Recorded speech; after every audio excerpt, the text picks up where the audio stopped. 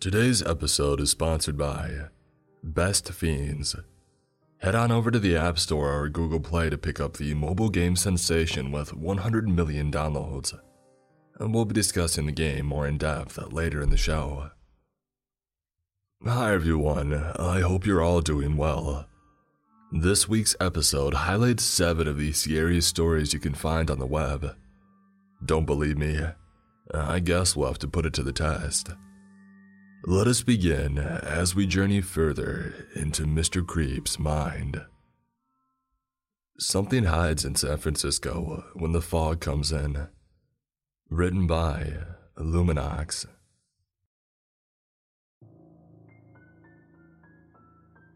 There is something hiding in San Francisco, and it comes out when the fog comes in. It hunts us, it torments us, and I was unfortunate enough to finally meet it. A few days ago, I was making my way through the city hoping to reach my house before the fog rolled in and it got dark out. Earlier that day, our local weather station had issued a severe fog warning for 6 p.m., all the way to 12 a.m. the next morning. It was 5:15, and I still had a good distance to walk before I arrived at my house safe and sound. I had been making decent progress when the already cold temperature dropped even further. The dim lights had faded and the sky became abysmal and dark. The fog had made it as thick and as dense as expected, but far earlier, roughly half an hour. Not only that, but the sun seemed to disappear below the horizon far faster than normal, even for this time of year. I had walked for a few more minutes when the city seemed to die. All lights flickered off, the air grew colder still, and the few cars and people that had been out seemed to vanish, only with silence and fog remaining with me.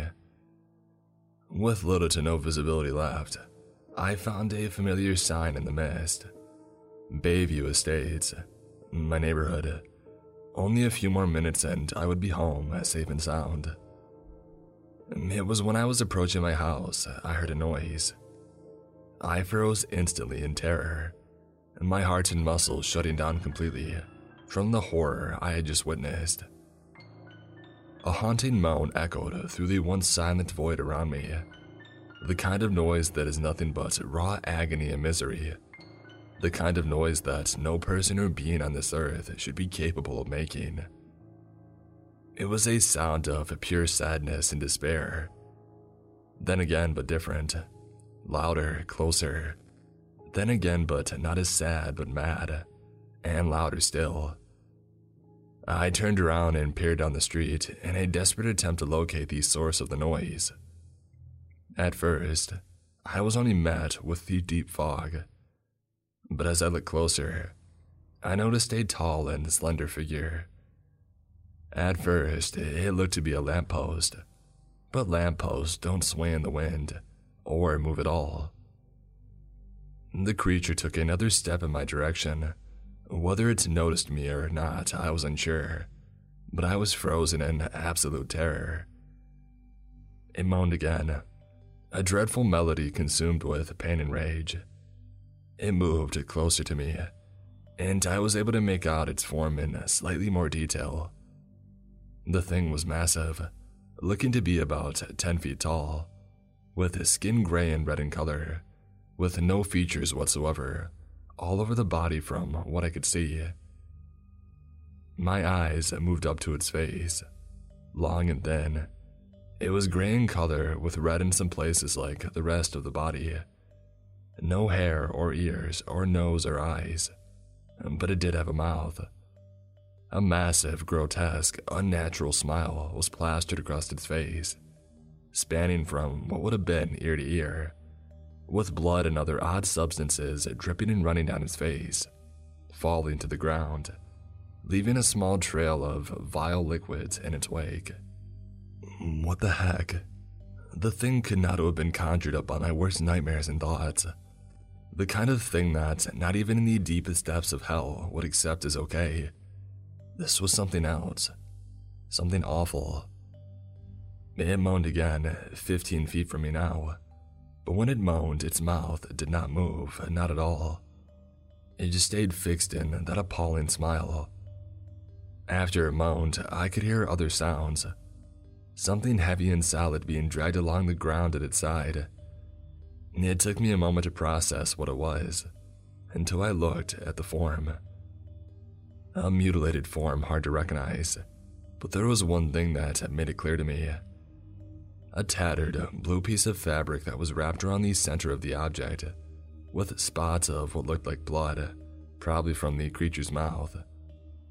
And then it hit me.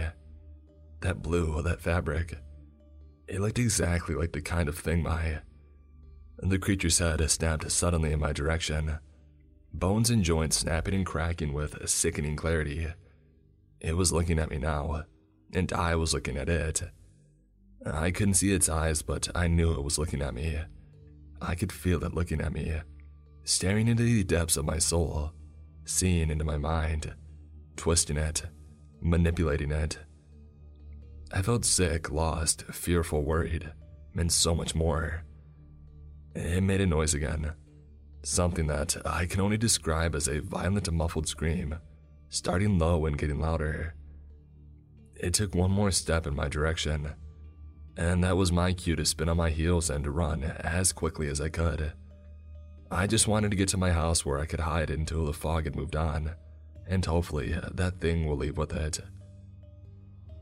I ran for quite some time, my legs driving me forward in long, powerful strides.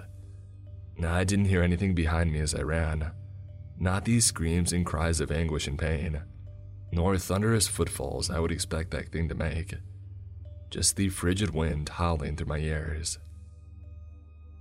I arrived at the 2-story work of art that was my home, a place that should be safe, should have been safe. I opened the door gently, turning the knob with my cold and dry hands. I stepped in, the lights off, everything quiet except for my labored breathing. My health is not all that good, so that kind of thing would really wear me down. I was sure to lock the door behind me, even turning my extra locks to be sure nothing unwanted would enter. I removed my warmer clothing and then felt along the wall for the light switch, and in turn some comfort. The bright warmth filled the house as one by one the lights flashed on. Still shaken from what I had encountered moments before, I walked into the living room, turned on the radio for some music while I made some food. The radio crackled to life and a happy little song started to flow through the air around me, calming me, and with it, I began to cook. I was in the middle of taking my chicken out of the oven when the music abruptly stopped and was replaced by a static and automatic-sounding voice. The National Weather Service has issued a severe fog warning for the entire Bay Area and all locations around the immediate San Francisco area. Conditions have deteriorated to a point where it is no longer safe to be driving or walking outside. Most importantly, lock your doors, close your windows, turn off your lights. Don't look or go outside. Have a good rest of your evening, San Francisco. And the voice cut out and the original song returned. What? I looked outside and onto the completely obscured street. Yeah, that's fair, I guess. I couldn't even see the plants in my front garden clearly. But there was one thing about that announcement that really freaked me out. Lock your doors, close your windows, turn off your lights. Don't look or go outside. What the heck does that even have to do with a fog warning? I looked out front again, and I thought of that creature that I had seen in the fog. What if that warning was based on the thing that I just saw now? But why would they warn us not to go outside? We don't even know what it does. We don't even know if it's dangerous. And then I remembered what had been by its side. I immediately leaned over the sink to throw out my lunch.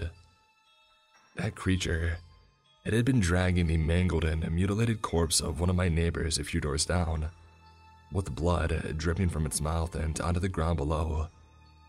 Oh God, no. Please, no. I quickly walked to my front door and latched every lock I could get my hands on. I locked my windows, and closed the curtains with one swift motion, almost ripping them clean off the wall. I stumbled down the stairs to the basement and hid in the guest bedroom. I brought my radio for updates, my dog for company, some food, a few books, some flashlights, and extra batteries, along with other forms of basic necessities for survival. It was a nice enough room, with a decent-sized bed, a bathroom to the side, a small window, and plenty of room to move around. Some friends and family had stayed down there before, but that was a long time ago, so it was relatively clean. I set all of my things down in the corner, closed and locked the window, turned on a lamp, and I began a new book. About 30 minutes of reading later, another announcement came on the radio, startling me as I had not been expecting it. This is just a reminder that conditions outside have not improved, and are unlikely until the next day. Have a good night, San Francisco. And remember, lock your doors, close your windows. Don't go outside and don't answer the door, no matter what you hear or see. It cut out again, returning to the easy listening station I had set it to earlier. God, could I just relax for 1 minute? There was something new in that announcement though, and it only added to my heightening dread. Don't answer the door, no matter what you hear or see. To hear that kind of thing on the radio is just downright terrifying. I turned it off to listen carefully for anything at all. I didn't hear anything, just my dog breathing heavily as she lay on the floor beside me. I was on high alert now. I had no clue what might have been going on outside, but there was no way in this life or the next that I would be going to go and find out. I decided to turn back on the radio, quieter this time, but at least I could drown out whatever might be outside. Seeing as I was tired from the long day that I had, I chose to give myself a break after a while for some rest. I woke up the next morning to another announcement, similar to before. Good morning, San Francisco. I hope you all had a good night and followed the rules put in place. All the same remain in effect for today. The fog is not yet lifted, and it is still too dangerous to go outside. We advise all citizens to stay in their homes until further notice. And of course, they ended with the same line. I went through the rest of the day without doing much, eating when I felt hungry, taking a shower around lunchtime to clean up.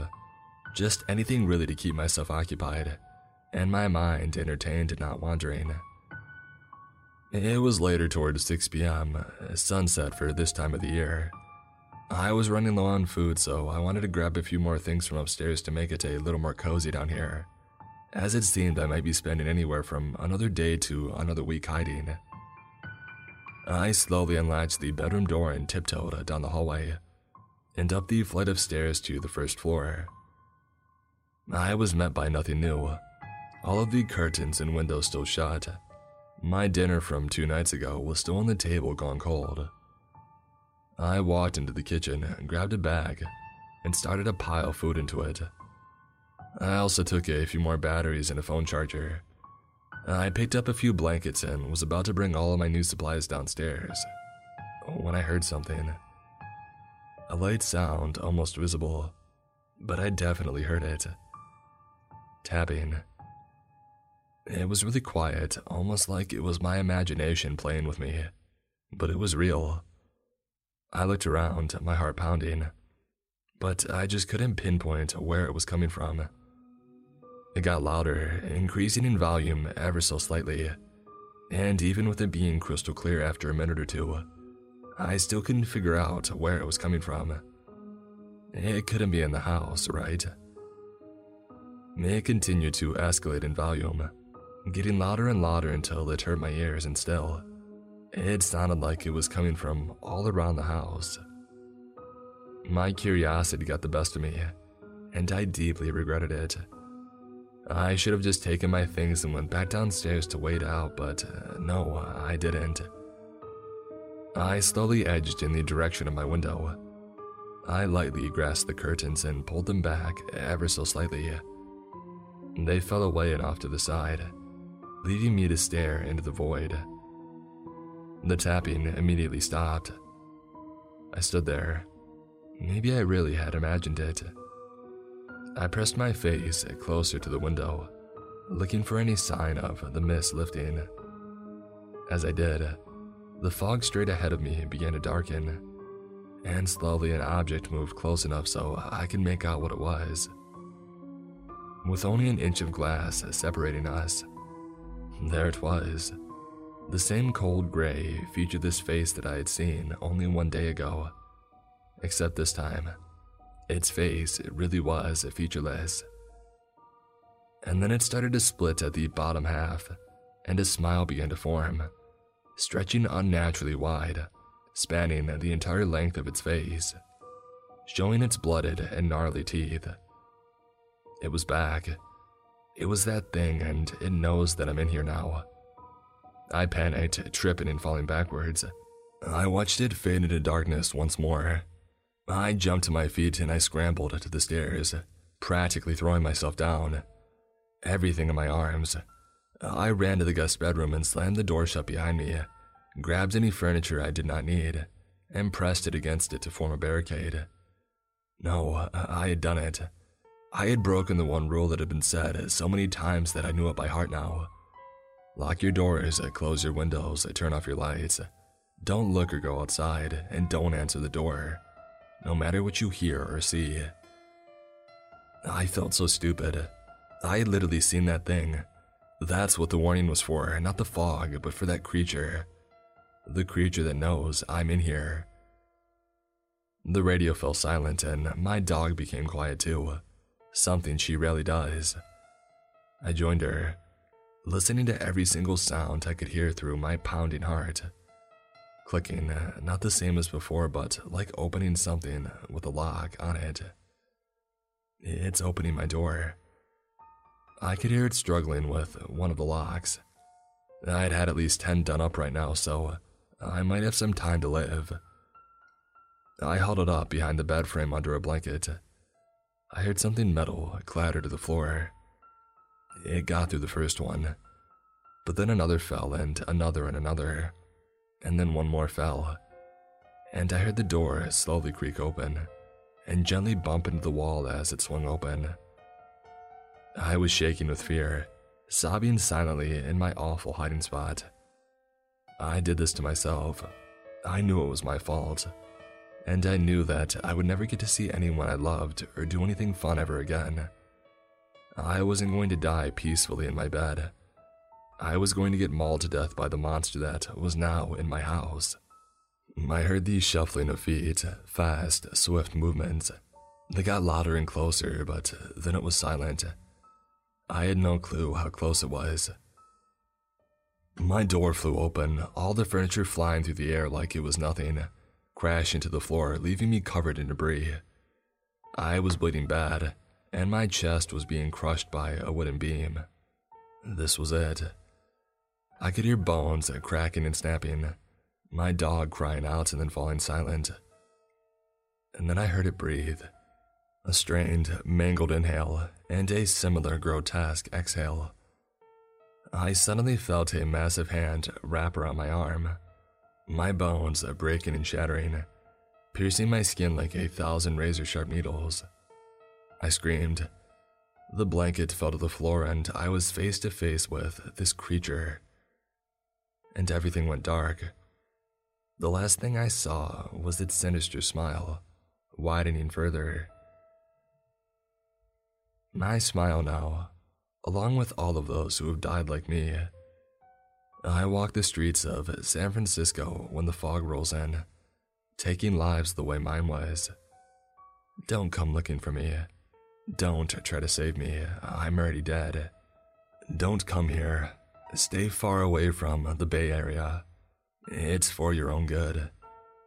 Because something hides in San Francisco when the fog rolls in.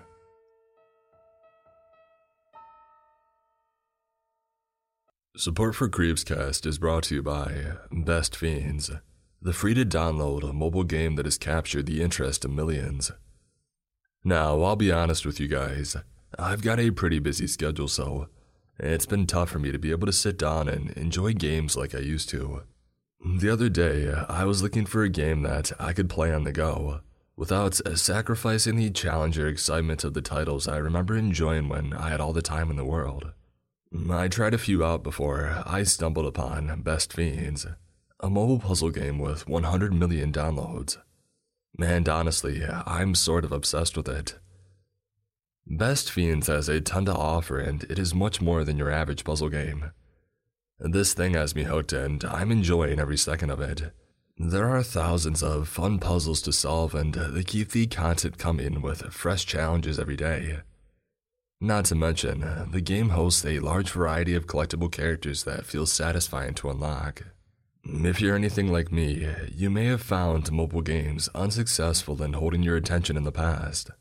I completely understand that sentiment, but I would implore you to give Best Fiends a try.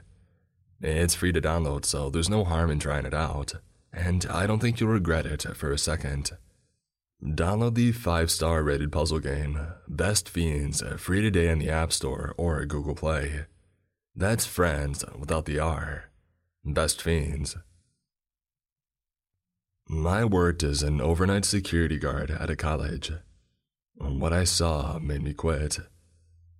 Written by Objective Tell 6047.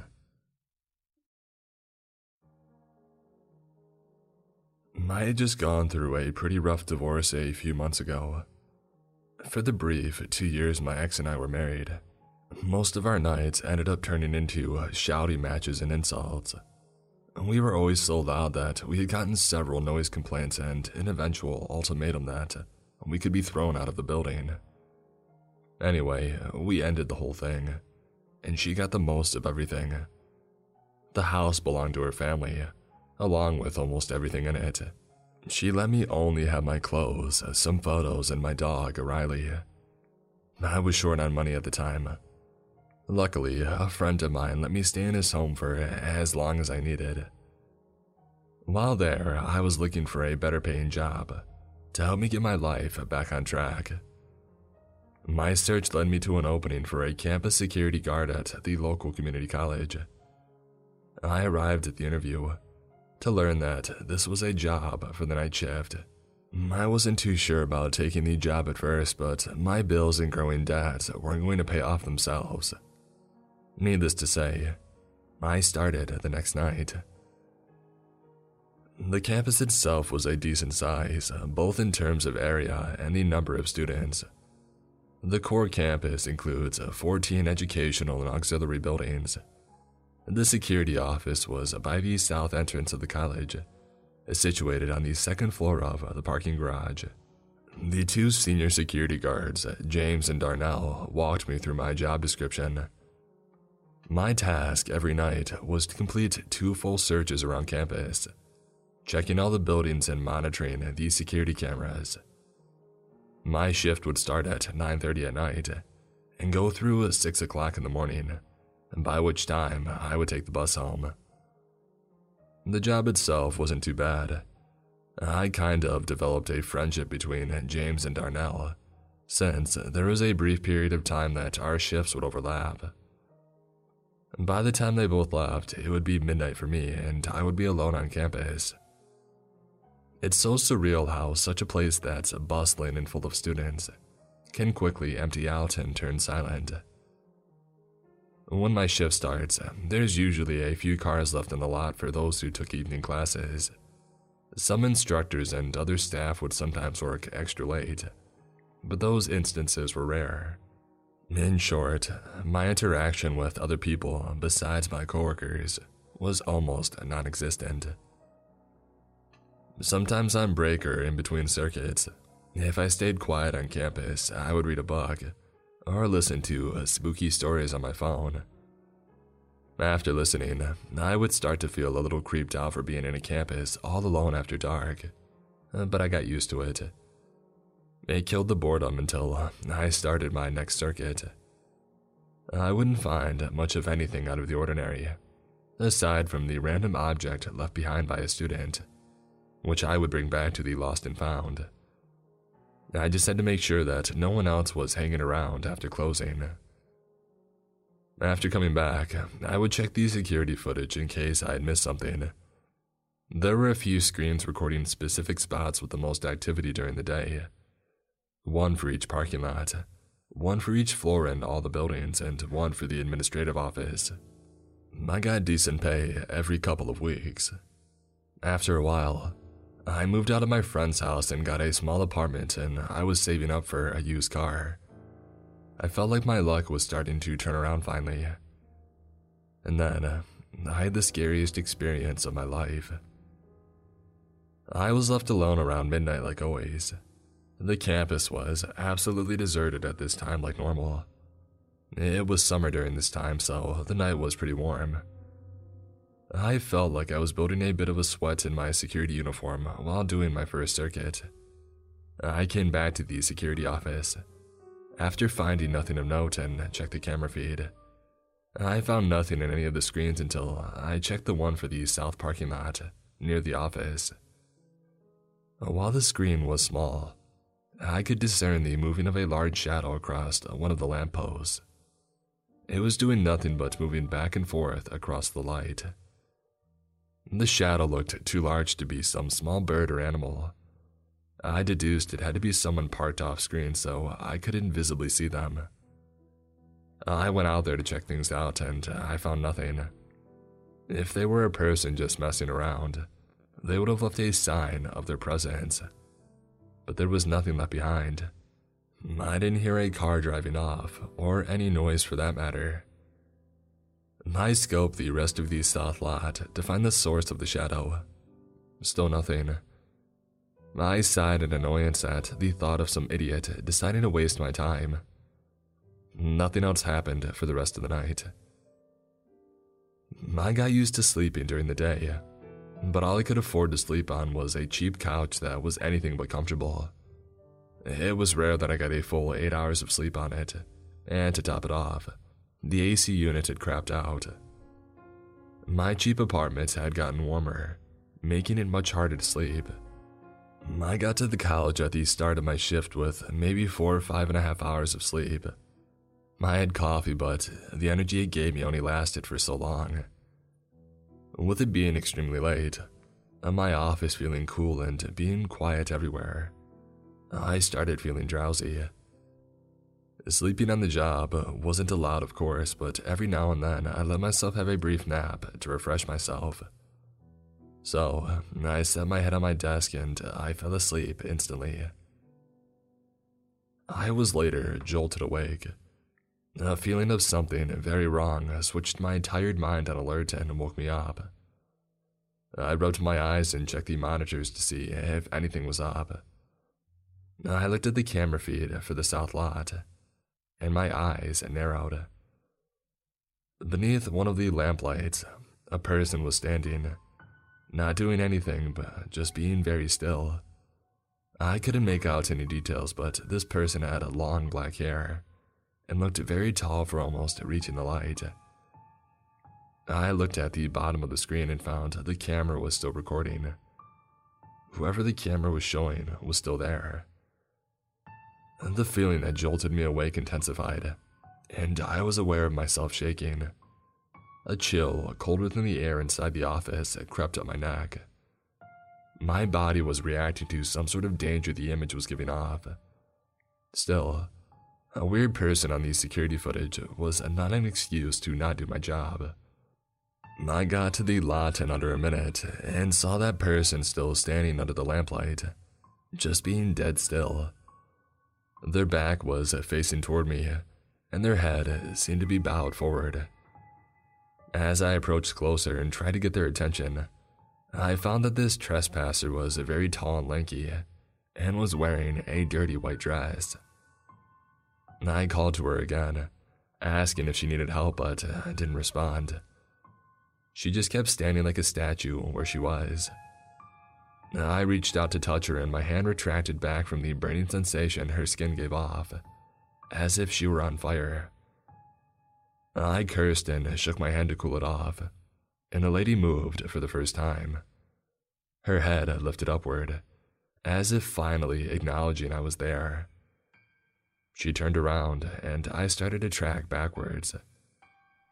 Her body was humanoid, but she had the head of a goat or a ram. The fur was pitch black, contrasting against her pale skin and white dress. The eyes were red like burning embers, and strands of flesh hung off its curved horns. As I backwards walked and sped up, I could hear it give off a deep, thunderous roar. I ran back towards the office, and I swear that I could hear the thing sprinting after me. I ran faster than I ever have in my life, and I barricaded myself in the security office. For good measure, I switched off the lights inside and called 911. I told them that something was on campus and they sent someone over. I hung up and strained my ears to hear any noise outside of my office. It was hard to notice anything other than the pounding of my heart working overtime. It felt like an eternity before I heard the knocking at the door. The cops notified their presence, and I slowly opened the door. They questioned me about what I had called for. When I told them, they looked at me as if I were a mental patient or something. I played the footage back to them, and there the thing was. At the very least, they weren't going to arrest me for making a fake emergency call. But with the trespasser gone, there wasn't much that they could do. They left, and I was once again all alone. By now, I was very afraid. Not that I was alone, but afraid that I wasn't alone, and that that thing was still out there. I wasn't going to take any chances. I waited in that office and kept the door locked until the end of my shift. I left a note saying that I resigned immediately, and I never went back. When I was 4 years old, my parents moved to a rural small town in the West Virginian outback. This was because Charleston was too noisy and too expensive for them. They wanted the quiet and privacy of the wooded town. I'm not going to say the name of the town on here, so you don't go there and bother the people who live there. Our new house was a 2-story house with 4 bedrooms. 2 of the bedrooms were going to be converted into an office and a playroom.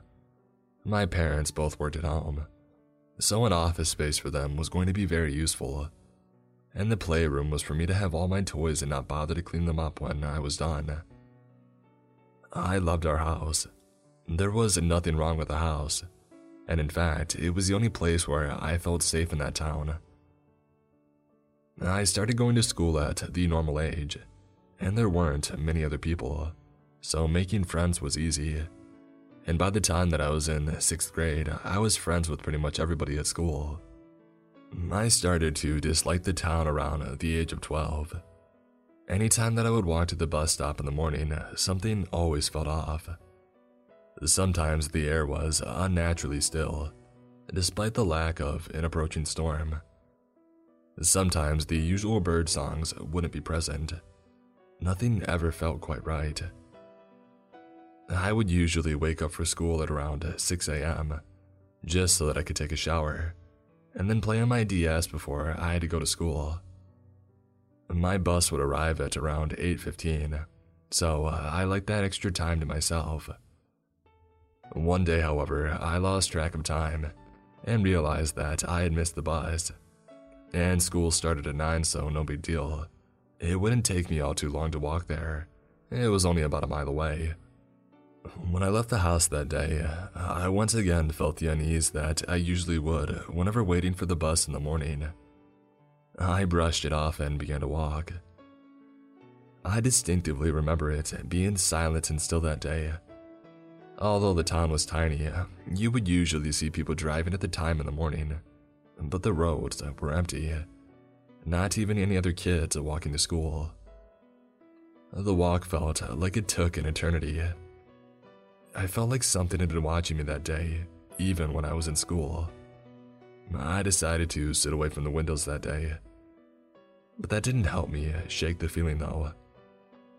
After school, when I was waiting outside for my bus to arrive, I knew that something was watching me, that it wasn't just a feeling anymore.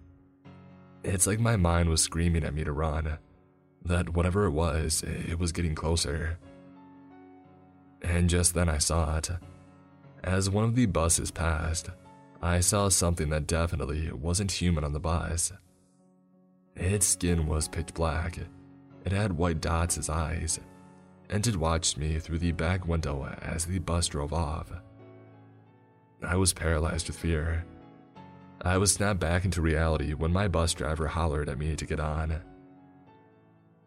That night, I couldn't sleep. I could only think about what I saw on the bus.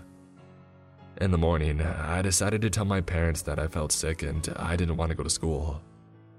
They gave me a look like they knew that I was lying, but they let me stay home anyway since I had all A's. All day, all I could think about was that thing. However, I didn't see it again until a few years later.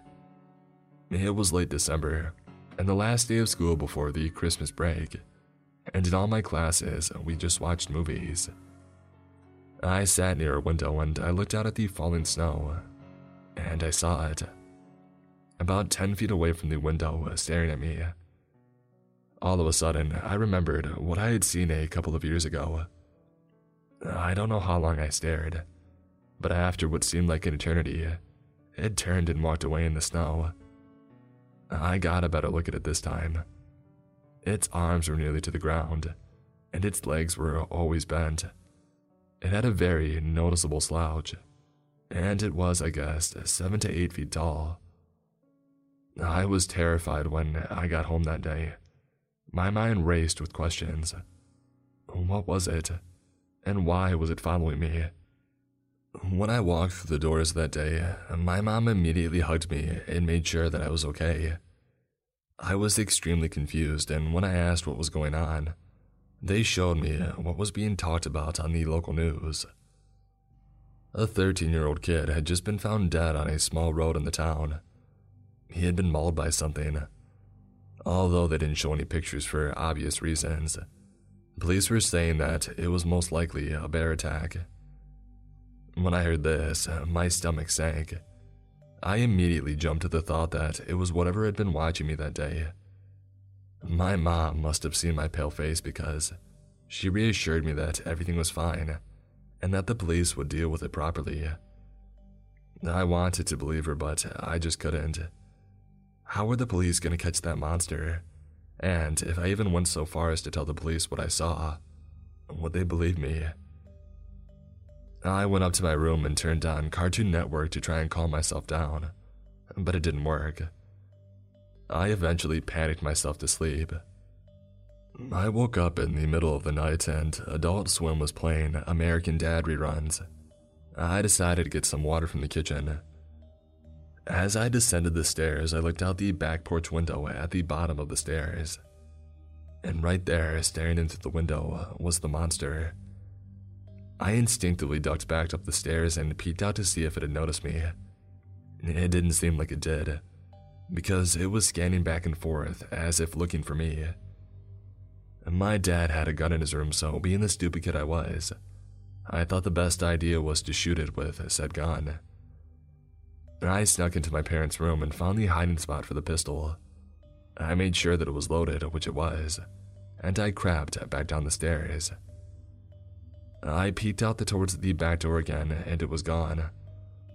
I slowly made my way into the kitchen, and I hid under the table, looking through all the windows to see if I could see it.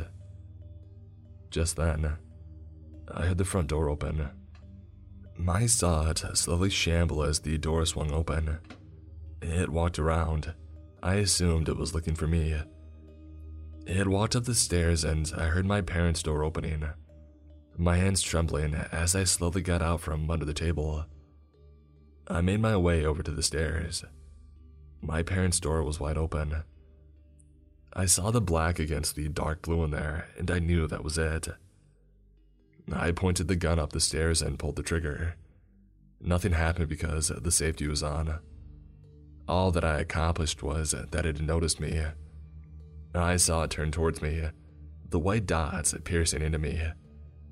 I fumbled with the gun, trying to turn the safety off. When I got it off, I looked back up and the door was closed.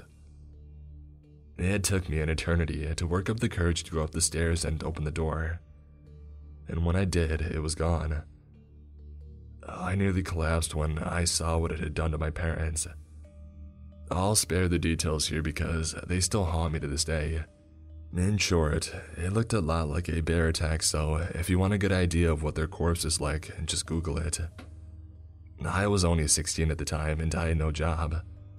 I didn't want to be put in foster care and then become homeless, but I had no other choice than to call the police. When they arrived, they asked me questions because they found me clutching a gun in my parents' room. They ruled me out as a suspect, and like I guessed, they sent me to the foster care system. Luckily, I was adopted by people who only wanted older kids so they could give them a nice home. That was only 4 years ago, so the memories are still fresh in my head. I live in South Carolina now because my new family wanted to move me away from the place that was giving so many bad memories. I can't ever thank them enough for taking me in. Since that day, I haven't seen the thing since. I hope that by this point, someone was able to kill it. If not, well, we all know the answer to that.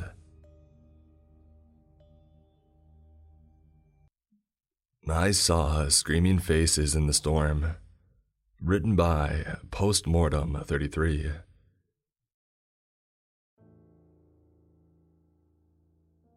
I moved into a very isolated cabin, somewhere in the woods. I just wanted to be away from the city, from all its monotony that made me lose interest in everything that place had to offer. Switching places from a beat-up one-bedroom apartment to a small cabin in the woods seemed to be everything that I'd ever wished for. The clean, fresh air that slowly crept up in my room every morning when I would open the windows made me think that it was the right choice. The chirping of crickets at night and the sound that the ice cubes made when I drank some good old whiskey were music to my ears. One cigar from now and then always helped me to better focus in the silent evenings. The woods were located at the edge of a very small rural town with a population of approximately 300 people. I was going there maybe once a week for groceries at first. That way, I slowly got to know almost every person who lived there. One day, I got to meet a man by the name of James Greenwood. Word in town had it that he was the former CEO of a multi-million real estate company. When his business went bankrupt a few years back, James fell off the wagon and into a never-ending spiral of accumulating debt through gambling and wasting money away on alcohol.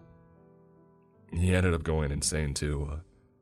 He always talked a gibberish that no one seemed to ever understand. He lived from the mercy of the community. Everyone always contributed to his well-being, and they helped him in every way that they could. Money, food, and a room to stay for free at the local inn.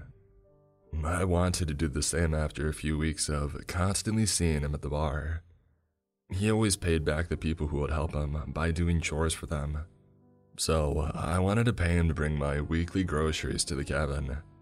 That way, I could have been even more isolated, without having to go in town weekly. James was always sober during the day. After he would finish doing all his work, he would head at the inn, get smashed in under an hour, and then hit the hay.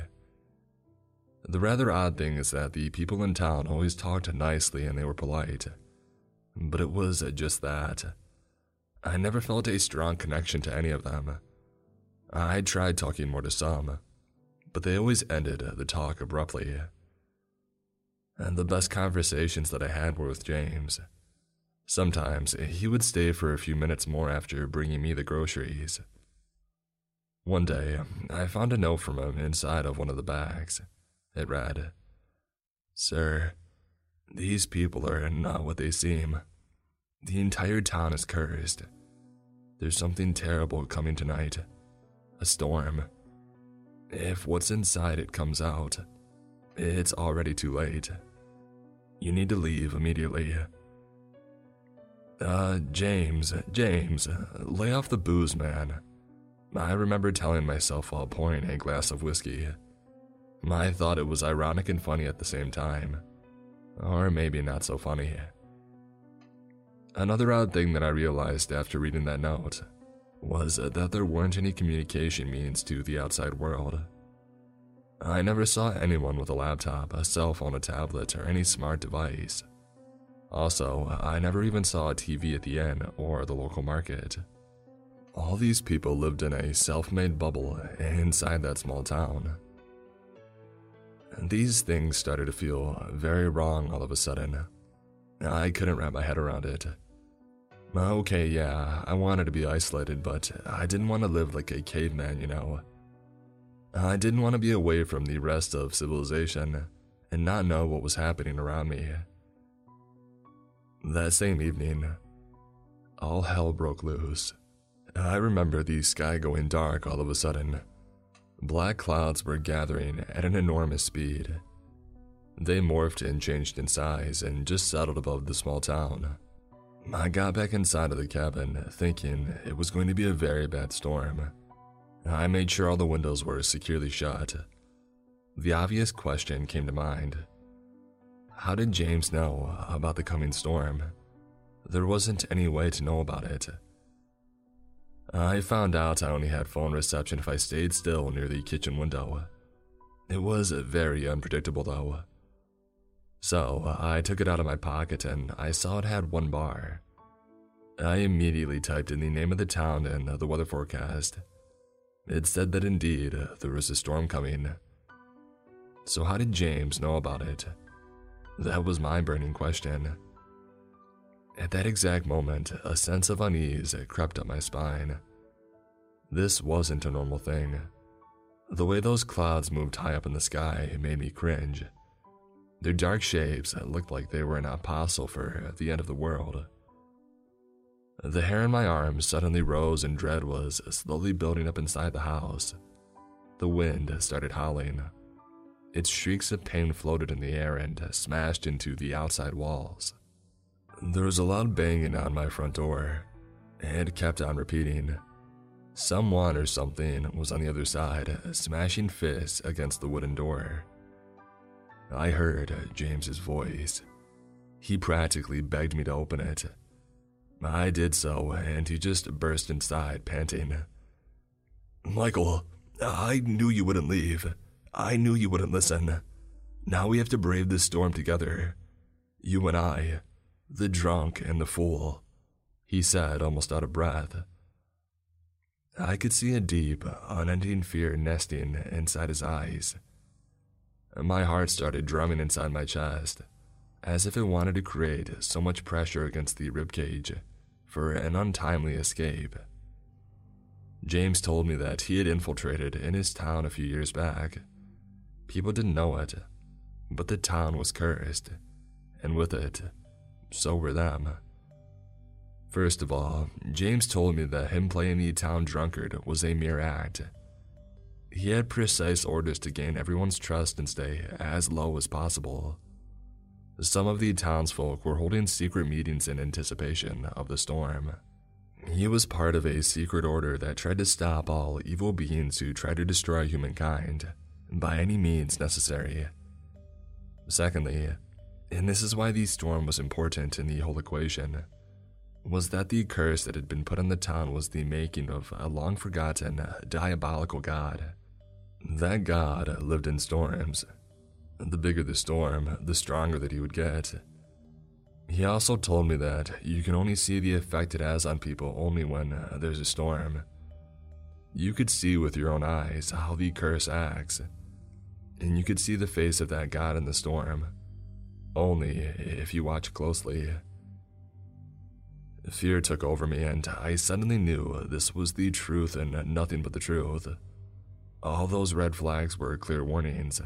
It was impossible for me to see them at first. Now, though, everything seemed clearer. Our talk was cut short by the wind that started beating ever so violently outside. The whooshes and rustling of leaves sounded like screams of agony. James had peeked outside. Black hail started coming down from the gloomy sky. Each pellet was rhythmically hitting the roof of my cabin, as a reminder that the end was drawing nearer. He said that we needed to get in the car and leave this town right away. The only really bad thing, though, was that we had to pass through it. James warned me that we would see horrible things and the storm might claim both of our lives. I thought that if there was even the slightest chance of escaping this, that I would take it in a heartbeat. I got in the car and I drove off into town. To my surprise, it had changed. The houses and buildings looked deserted. They were decrepit and old. It seemed like no one had lived there in ages. Passing by them, I saw the doors opening. People came out and they looked different. A cloud of dark smoke was enveloping them. Their eyes were just hollow sockets. Smoke filled them too, and it looked like a small dark fire within them. The fear that was slowly building up inside my body was a sign that everything would go sideways if I lost another second in that cursed town. When I got my eyes back on the road, though, a man was standing in the middle of it. I swerved past him and almost lost control of the car. The storm was growing bigger now.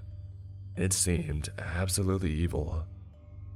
The darkened clouds were filled with an ancient and terrible curse, meant to bring the world to its knees. And then, for just a fraction of a second, everything went silent, and I heard someone crying. It was a little boy standing on a front porch. He was different from the rest of the people. His body was enveloped in a powerful radiant halo, and his eyes were as golden as the sun. I immediately drove to the house. "Hey there, little fella. Hush now, everything's going to be alright. Are your mom and dad inside the house? Are they okay?" I asked while trying to calm him down. "I don't know how I got here, mister. This is not where I live. A few moments ago, I was playing with my friends and now I'm here. Please, take me home. I'm scared," the boy said, sniffling. I assured him that we'd get him back to his family no matter where they are. He would be with them, safe and sound. I put him in the back, and before going back to the car, James grabbed my shoulder. "This wasn't supposed to happen. I don't know how or why this kid got here, but I heard about his kind. There are kids across the country who develop teleporting abilities. As soon as we leave the town, I'll need to make a few phone calls," he told me. I felt like a new layer of fear was being added into my heart. This whole thing was impossible for me to believe a few days back. Evil gods that live in the sky, kids with superpowers. These things made me ask myself what else was out there. James told me that the boy needed to be taken to his home as soon as possible. If the government found out about him, it would be no good. He assured me that he'll take him to his order, and from then, he'll immediately be taken back home. Right before going back inside of the car, we heard a cacophony of growls right behind us. Some of those people were slowly coming towards us.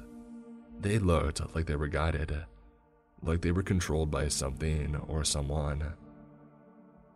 I looked up into the sky and one of the clouds had changed its shape to a face. Its eyes started blinking, its evil grin revealing a set of razor-like teeth. And then another cloud changed to the same face, and then another, and another. The whole sky was filled with millions of those evil, grinning faces. And then they all looked at us and a cacophony of high-pitched screams pierced our ears. I felt a warm liquid coming out of them. I knew they were bleeding.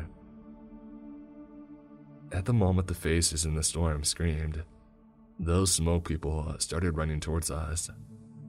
James got in the car in time, but I wasn't able to. One of them grabbed me by the throat and started choking me. The rest of them soon followed. The kid was looking on from the car. He was screaming at the creature to leave me alone. Meanwhile, the screams in the sky continued. sometimes they stopped, giving way to evil laughter. I almost blacked out.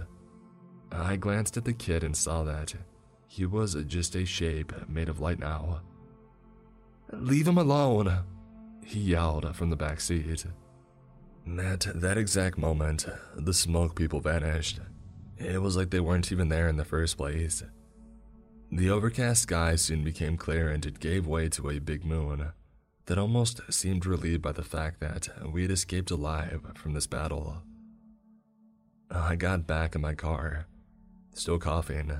I looked in the rear view to see the hand marks on my throat. It was a close call. I turned around and I looked at the kid. "You are really special, kiddo. I owe you my life. Thank you." "No problem, mister. Those things were so mean to you. You saved me in the first place," he replied. I nodded and smiled back at him. We left that godforsaken town right away. I asked myself, where those people go? And my burning question was, where did that God go? The kid fell asleep on the way back to my city home. James asked me to borrow the car and he'll have someone get it back as soon as the kid was safe and sound. I happily obliged. A few days later, I got my car back. The little guy called and told me that he was back with his family. He was alright, just like I had promised. There was a storm that night. I was glad that it didn't catch me outside on the street. I looked at the sky as the clouds were gathering, and the wind moved them around as it wanted. For a moment, I thought that I saw something in the sky. An evil face that grinned at me, and then vanished in a second.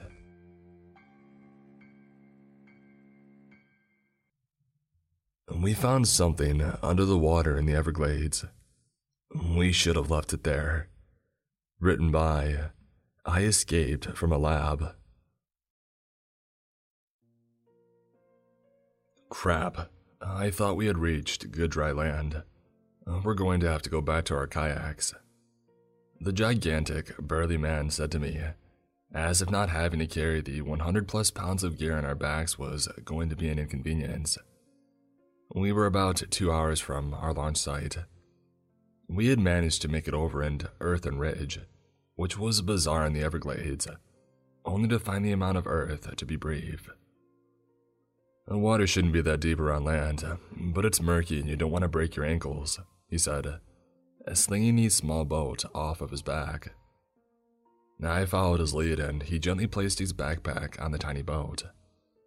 It was 5:30 in the morning, and although I was already exhausted, I was stunned at the beauty of the sunrise as the ribbons of orange, blue, and purple crept through these strange turquoise and red bromeliads and thick expanses of mangrove that struggled to hold the land down in one place. It was my first time kayaking in the Everglades. After my divorce, I decided to take up some new hobbies. My ex took my son when she left me for a doctor that she was working with, leaving me with a whole ton of free time. It was either drinking or focusing on something else, and I didn't want my son to think that I was a bum. I bought some snorkeling gear and a cheap kayak so that I could join Mike, my last remaining buddy from college, during some of his adventures. He had also been through a divorce but had assaulted his wife and her new bae after finding out that they were going behind his back. He had just gotten out of his 6-month stint, and I figured it would help both of us out. He had let his anger get to him and was more obsessed with being cheated on than he was concerned with the well-being of his own daughter. And despite his problems, I felt like he was the last friend that I could hold on to. I was born and raised in Lake Worth, Florida, but I'd never explored its intracoastal or the Everglades. So, this area up here changes, like constantly. Sometimes you have almost solid land, sometimes you have waist-deep water. Not too many ridges though. Let's put our kayaks down there, Mike said patiently, I secured my gear and followed him out to the water again, testing it after a moment to see the depth. Sure enough, my 10-foot paddle couldn't hit the bottom. How do you tell the difference between deep and shallow water? I asked, staring at the water. I couldn't even see an inch below the surface thanks to the incredible amount of aquatic vegetation. It was like looking at an underwater forest. You don't, Ted. I learned that the hard way, Mike said, laughing playfully as he paddled along. Even after 3 months, it was hard not to think of my kid, Kyle, and how much he might enjoy the experience. I was thinking about how much he enjoyed exploring the parks my ex Ashley and I used to bring him to, when Mike suddenly came to a hard stop as he paddled over the water. "What the heck is this?" he asked in confusion. "What?" Seeing as he was the more experienced, I was instantly worried. "My kayak is caught. I think I'm over a rock or something." He used his paddles to try and turn around but couldn't. "Give me a bump from the left. I think it's a rock or something." He tested the depth around whatever had caught him, and his paddle had no difficulty hitting the bottom, indicating that it must have been one huge rock. "Alright, give me a second," I said, going to his side and trying to help him push him off, when suddenly, I felt the side of my own kayak scrape against something hard. Crap, whatever it is, there's another one over here. South Florida doesn't have a lot of naturally unsmooth surfaces in general, but in the Everglades it was kind of strange to run into features that hadn't been ground down by Mother Nature. I managed to avoid the rock and help Mike get free, wondering what could have caused it and the ridge to begin with. "You want to put your snorkel on and see what it is?" Michael asked, excitement in his voice. I don't know how he planned on seeing anything in water that was absolutely choked with vegetation, but I was also pretty curious as to what was sticking out of the water like that. "Yeah, I guess we kinda have to, right?" I heard myself say reluctantly, the sudden memory of the existence of alligators and the like slowly coming back to me. Mike put on his absurdly long snorkel and goggles and I followed suit. I found a spot that had enough land underneath it to tow our kayaks and I jumped in first. I took a few moments to psych myself up before going in after him. The world under the water was a stunning forest, the light managing to penetrate the thick canopy in incredible, vibrant shafts. The vegetation didn't go very far below the surface, allowing us to swim easily. I made my way over to Mike and followed him to the spot, but we saw what had caught him long before we got there. It was a crude statue of an alligator standing up on 2 legs, carrying a staff. The small area that we had paddled into seemed to have several other similar statues, forming a tight circle in the water, with only a single entrance that we must have accidentally passed through. Mike just swam in place, staring at it for a moment before motioning for me to follow him to the surface. "What the heck?" he asked me, as if I would know who had placed it there. "Maybe it's a Native American thing," I suggested. "No, not possible. The Seminole rarely bothered with areas this far south, and before them it was just Ayas and Jaga. There are no records of them doing any kind of stonework. Maybe they're more recent," he asked, probably knowing that I wouldn't know the answer, but it didn't feel likely. The statue had a primordial look to it. We should get some pictures," he said, clearly shaken. As we dove below again, he moved to some of the other statues. They were easily 15 feet tall each, and it was hard to imagine how someone would drag something so large out to the middle of nowhere. They were of animals that were once common in Florida: the Florida panther, a manatee, key deer, a strange bear, and a saw-toothed fish and several others, each of them standing upright, with human-looking legs. Strange hieroglyphs adorned their sides, still barely visible. The quality of the statues was absolutely stunning, their details precisely measured despite their foreign-looking artistic style that, at first, looked crude. As I finished investigating and photographing these symbols on the deer, I noticed Mike circling the area in the center of the strange circle. As I approached him, I saw why. There was one last statue, clearly larger than the rest. It was of a woman. But as I got closer, I saw that there was something wrong. Instead of eyes, there were small crab-like creatures intricately carved out of the stone, and another emerging from her mouth. More of the crustaceans seemed to cover her arms and legs. Aside from that, her face seemed to indicate pure ecstasy. As I stared in horror at the thing, Mike motioned for me to look down. I couldn't see much through the water, but he took off his snorkel and began diving. When he got near the bottom, he turned his light on, revealing the floor of the area to be covered in strange, multicolored, crawling crustaceans. As they fled, they revealed a large stone table that sat at the base of the statue of the woman. Mike seemed to investigate it quickly, and then swam back to the surface as fast as he could. I followed him and removed my mask. "Holy crap, dude," he said, staring down at his hands. "What is this place?" I asked, staring around the clearing to see if there were any signs of people having dragged and dropped these massive statues. The pseudo-lake that contained the circle was hemmed in by trees and raised land that looked unbroken. "I don't know, but look at this thing," Mike said, barely containing his excitement. I swam over to him and my jaw dropped. It was a mask, carved out of the same kind of pale blue stone, and it was truly beautiful. Mike gestured for me to look more closely, so I reached out to touch it, and it sent more than a shiver up my spine. It was like my entire body reacted to it. "I think maybe we should mark this place on our GPS. Maybe come back later after we've done some research," he said dreamily, not taking his eyes off of the mask. "Yeah, we should make sure we're not disturbing something important," I muttered, trying to hint that maybe it wasn't a great idea to take the mask, just in case it was an archaeological find. But I didn't argue the point. I wanted to take a closer look at that thing too. We paddled back to our trucks and packed up.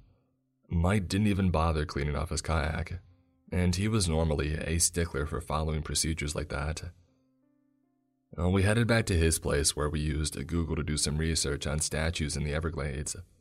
Modern artists leaving statues in the water, tribes in the area, weird crab lady religions, and anything else that we could think of. The only historical reference to anyone ever living in the area that we could find was of the Spanish sending in a small military contingent to slaughter an entire tribe of restless natives that seemed like they probably lived in the general area. But that was barely a footnote and didn't mention any statues. I stayed at his place, going over everything over and over again until it was at least 9 at night. I think I'm going to email these pictures to some local professors, maybe the Seminole tribe too, I said, thinking it was the logical next step. I was thinking the same thing, but we shouldn't be specific on where we found it, in case they want to steal our find. How about I try and find out what kind of stone this mask is? I know a guy who knows his way around this stuff at work. I agreed, but was reluctant to leave until Mike flat out told me that he wanted to sleep. I went home, only to realize the moment I was in the truck that I was starving, having not eaten the entire day. I stopped at Curry Tabanka to pick up some curried duck doubles, kind of like a flatbread sandwich with curried chickpeas, a Trinidadian favorite. I only realized as I was eating that every muscle in my body was screaming out in pain from the relatively large amount of hiking and kayaking that I had done that morning. I went to sleep the moment my head had touched the pillow, but instantly found myself back in the small clearing. This time, however, there was no water, and the statues loomed over me with brightly painted faces. It was nighttime, but fires lit around the circle allowed me to see a group of people wearing grass skirts staring at me. I knew it was a dream, but that didn't stop it from looking and feeling real. A tall, beautiful woman amidst them beckoned for me to join them, smiling gently. I woke up before I reached them. The next week, I went to work and tried to focus, but I couldn't. I wasn't bothered by my lingering divorce anymore, though. In fact, I ignored several calls from Ashley, only checking my messages to make sure that they weren't emergencies. She wanted to know if I could help her and her new husband move, an appalling thought. Ignoring her allowed me the freedom to spend most of the week Googling Native American statues and carvings to see if I could find anything like what I had seen. I couldn't get the mask out of my head. The intricate carving seemed to have a slightly wiry smirk and haunting, beautiful eyes. I didn't remember any more of my dreams, but I woke up from one with the impression that I had seen Kyle in one of them. I had to see it again, and it pushed Kyle out of my head. I bided my time and ignored Ashley's pleas for help, even ignoring an attempt to see Kyle on the weekend. I knew that I was going to be busy with Mike. On Friday, I called him to see if he was open to hang out on Saturday, but really, I just wanted to see if he had found out anything about the mask. Nothing. No one seems to know anything at all. One professor told me he thought I was making it up because none of the tribes made stone carvings, and that it was illegal to dispose of made things in the Everglades. He threatened to call the popo. Mike laughed. "Do you want to go back out, see if we can find anything new out there?" I asked, hoping that he would say yes. He paused for a moment. "Absolutely," he said, and we made plans to meet on Saturday morning, long before the sun came out. After the call was finished, another call came up and I recognized the number. John Gaffin, the man my ex had cheated on me with. How he could have the balls to speak with me was beyond me. My blood boiled, especially when I heard the message, where he asked if we could get a beer and I said that he didn't want to be my enemy. Well, maybe he shouldn't have banged my wife then. The anger bled away quickly though, turning my mind back to focus on that mask. I looked through my phone at the pictures of it, marveling at it through the images and wishing that I had taken more. When I woke on Saturday, I had a brief but distinct memory of being in the clearing again. I was thrilled, but Mike was almost half an hour late to meeting me at our launch site. He looked and smelled like absolute crap. He had clearly lost a good bit of weight during the week. Not like the amount that you lose on a diet. His clothes hung off him loosely. His face looked different too. Not just less fat, but strangely angular. "Hey, sorry I'm late, I overslept," he muttered as he took his kayak out of his truck. Water spilled off from it, which surprised me. Either he had been kayaking again during the week, or he hadn't cleaned it or taken it out of his truck the entire time. "So, did you bring that mask again? I was hoping to take another look at it really quick," I asked, hoping to sound innocuous even though I didn't plan on doing anything with it. "What? Oh, no, sorry. Maybe we could look at it at my place or something," he said dismissively as he put his kayak in the water, filling me to the brim with disappointment. I tried to hide my disappointment and just said, "Cool," as I followed him, but it consumed me. I had spent the entire week wanting that thing, desiring it, and a part of me thought that he knew that he must have understood how I felt about it. I felt deeply spurned, somehow even more so than I did when I found out that John Gaffin didn't give a crap about the things that I loved. For a moment, I couldn't help comparing my failed marriage to the mask, but I pushed the thought out of my head as we had reached the strange clearing. Mike dove in the water without even putting his snorkel on. I paddled up to his kayak and was about to do the same when I noticed a small brown waterproof sack that I hadn't seen him use before. I opened it up out of curiosity and there it was. He had brought the mask with him. The deception hit me like a hammer. How could I trust him now, with the thing that I suddenly desired the most, after he had lied to me about what he was doing with it? I put it back and put my snorkel on, not wanting to alert him to my suspicion. I dove in just as he came up to gasp for air. but he didn't say a thing before going back down.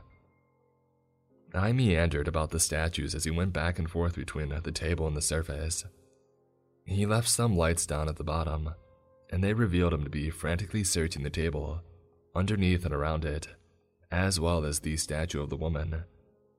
The strange crabs didn't seem to mind, and eventually began crawling back to the area. I felt as drawn to the woman as he must have, and went to investigate her. Aside from the bizarre arthropods covering her, she was beautiful. The statue was so stunningly well preserved, with barely any wear and tear. The symbols could still be visible, although some were less preserved than others.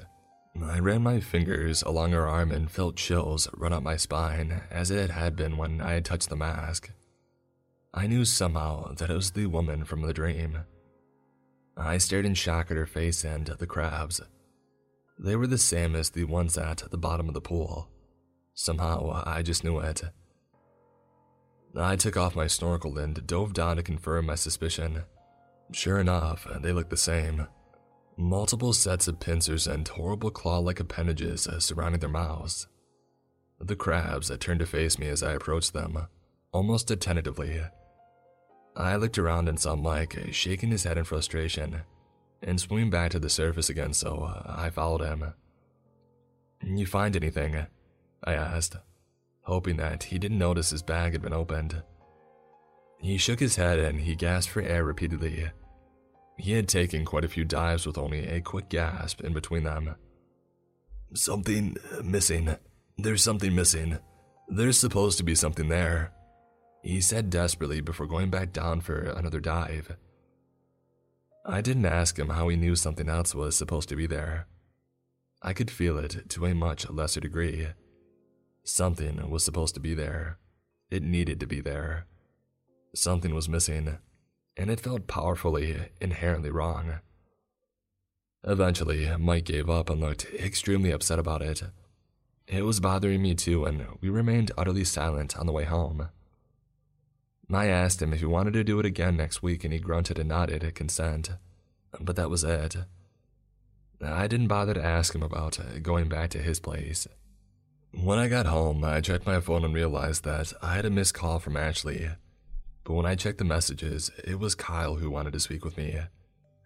I remembered that I hadn't even spoken to him since the first trip through the Everglades, and that gave me pause.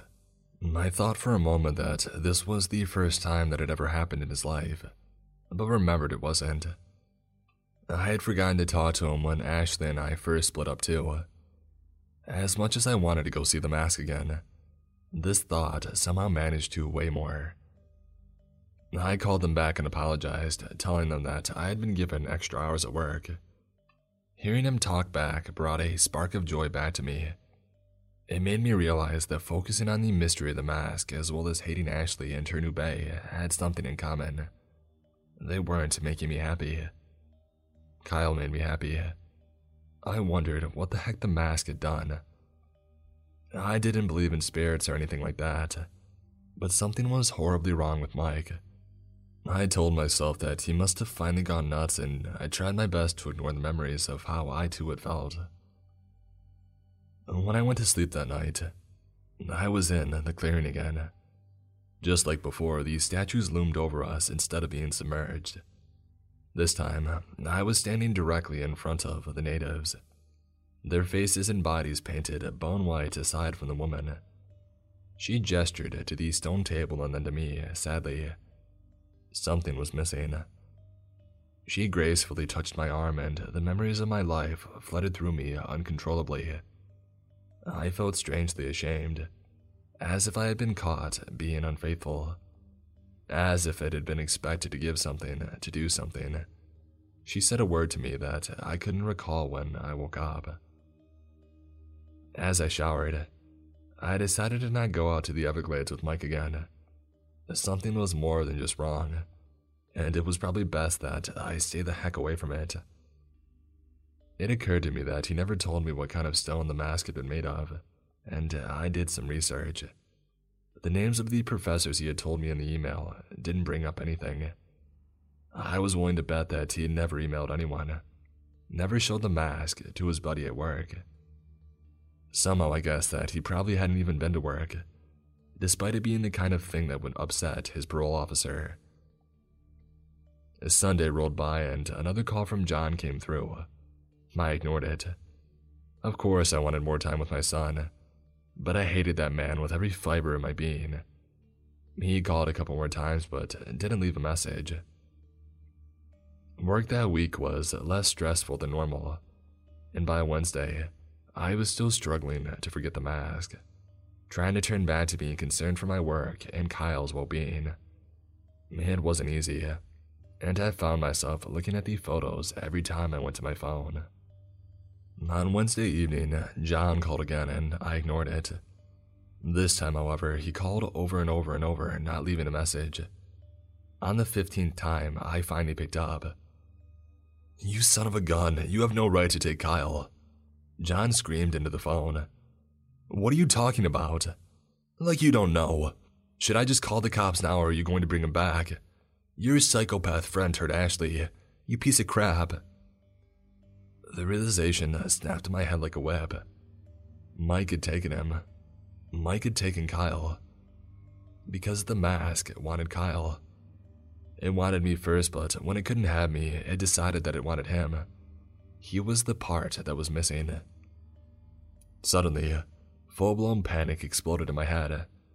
Mike was going to take Kyle to that table and that I had no idea what was going to happen to him, but I knew that I would never have him again. I didn't take Kyle and Mike is. He went crazy. You have to believe me. We need to get Kyle back quickly. We don't have much time. John seemed taken aback by this, and more frightened than I thought he would be. "Okay, I understand. And for a moment, I'm willing to believe you. Ashley said that he looked off, so we need to call the cops. They'll handle." I cut him off. "When did this happen?" I demanded. "I started calling you the moment Ashley told me, maybe 20 minutes. It was right outside of our apartment." I cursed myself for not picking up the phone when he had called. Picking up the phone could have made the difference between my son being safe or not. It had been almost 20 minutes. "We don't have enough time, we just don't. It might already be too late," I screamed, realizing that whatever was behind that mask, whatever force had worked through the situation, was going to take my son away forever. As I got into my truck and started barreling down the road, I told John about the clearing and that Mike was obsessed with it. He asked me where the nearest launch site was and we agreed to meet there. I didn't think it was remotely possible enough to paddle fast enough to keep up with Mike, but I had to try. We got there in record time, and despite the situation, it was still awkward as heck. I tried to push all of the anger I had towards the man out of my head, as he stepped out of his Lexus SUV and nodded to me. I almost mentioned something about it, but he pointed to the rear of his vehicle, and I realized that he had a trailer attached to it, and on that trailer were 2 jet skis. "Thank God," I shouted when I saw them. He didn't say anything and we unloaded them into the water.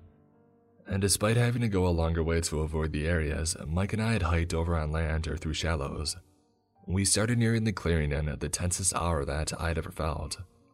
So hopefully faster than Mike. From a distance, the faint glow illuminated the area surrounding the clearing, and the light made it clear that the clearing didn't just have a ridge. It had a massive circle of raised earth rising from the water. The circle broken only by the route Mike and I had taken into the circle. Otherwise, it was like an earthen fort I had seen in the pictures of archaeological digs. As we pulled up to the exterior of the area marked on my GPS, I saw it. Fires lit around the circle. John slammed his jet ski directly into it, shattering its nose as he leaped from the vehicle. As we climbed through the mangroves, I gasped in astonishment. The water was gone, drained from the clearing and turning it into a pit where the statues loomed, blocking the view of the interior. Mike's kayak was there, next to a shovel and some industrial equipment in a tent. This is where Mike had been living.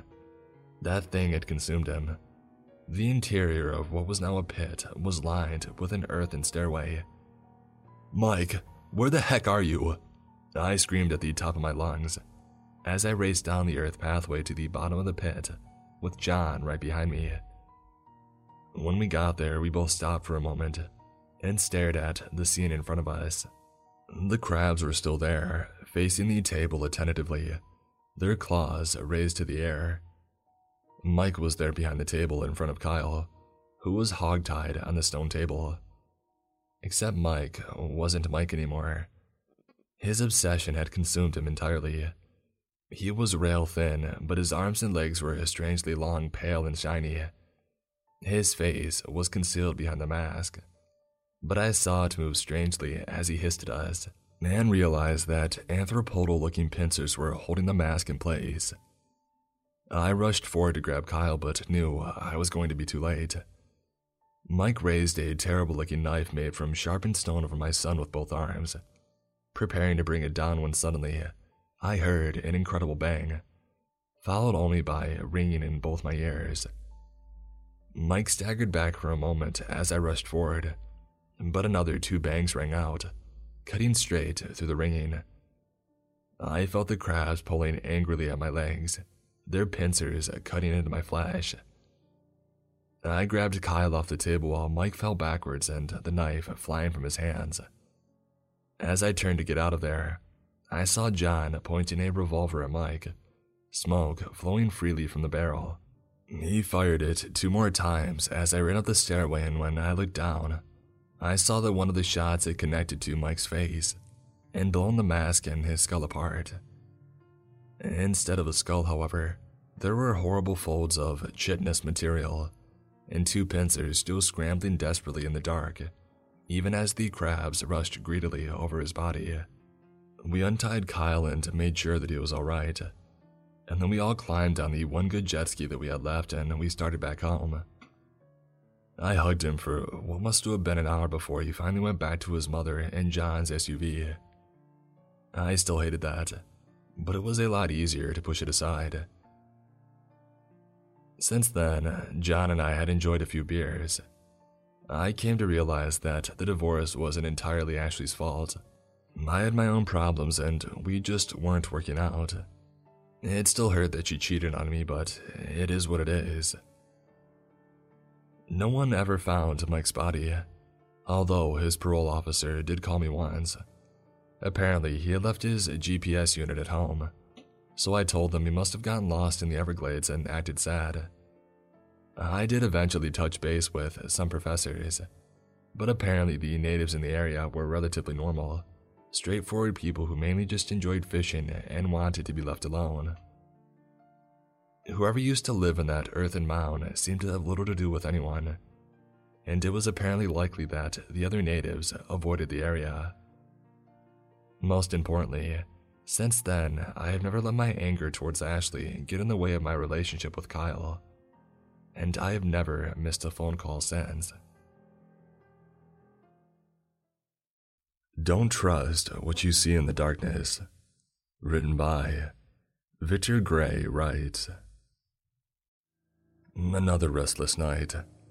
These were quite common for me now after long days of surgery. Sometimes my hands wouldn't stop shaking from all the stress and fatigue of using them all day, gripping a scalpel and having to be exact, precise so I don't kill anyone. I would never say I didn't enjoy the work. I loved it. I didn't enjoy staying up late at night though. It was the middle of my next rotation and I was only halfway through. I was relieved for a 4-hour break during the slowest time of the night, and allowed a brief reprieve before my next 16-hour shift. Another 48 hours of this to go, not counting the breaks that I would get. I loudly sighed as I continued to stare at the ceiling, wondering if this was it. Was this my whole existence? What I was expected to do for the rest of my life? And periods of busy work followed by rest periods with nothing else to fill the void. I was tired of thinking like this, just lying in bed, wallowing. I groaned as I stood up. My hands were not the only exhausted part of me. As I shuffled toward the window, I could see a small beacon of light peeking through, staining the floor from the streetlights outside. I moved the curtain aside enough to see the surrounding streets. It was often empty at this time, but it seemed even more so this time. As I glanced around, trying to find something to keep my mind busy, I could see that one of the streetlights was out. Strange. The city was usually on top of this. As I continued to stare at the dark patch of sidewalk, a small white figure slowly materialized, a stark contrast against the dark sidewalk. The white figure was lying on the ground, a pool of pale liquid spreading outward from it. I rubbed my eyes hard, thinking that I had imagined things. Was that a person? It was hard to tell in the darkness. I continued to stare as the pool grew more prominent, spreading out to the edge of the darkness under the streetlight. It stopped just before it reached the light of another lamp. However, I decided to act. I had an oath to do so, and whoever this was seemed injured. Invigorated by what I had seen, I had more than enough energy to throw on a robe and grab a nearby medical kit. I always kept one on hand for emergencies.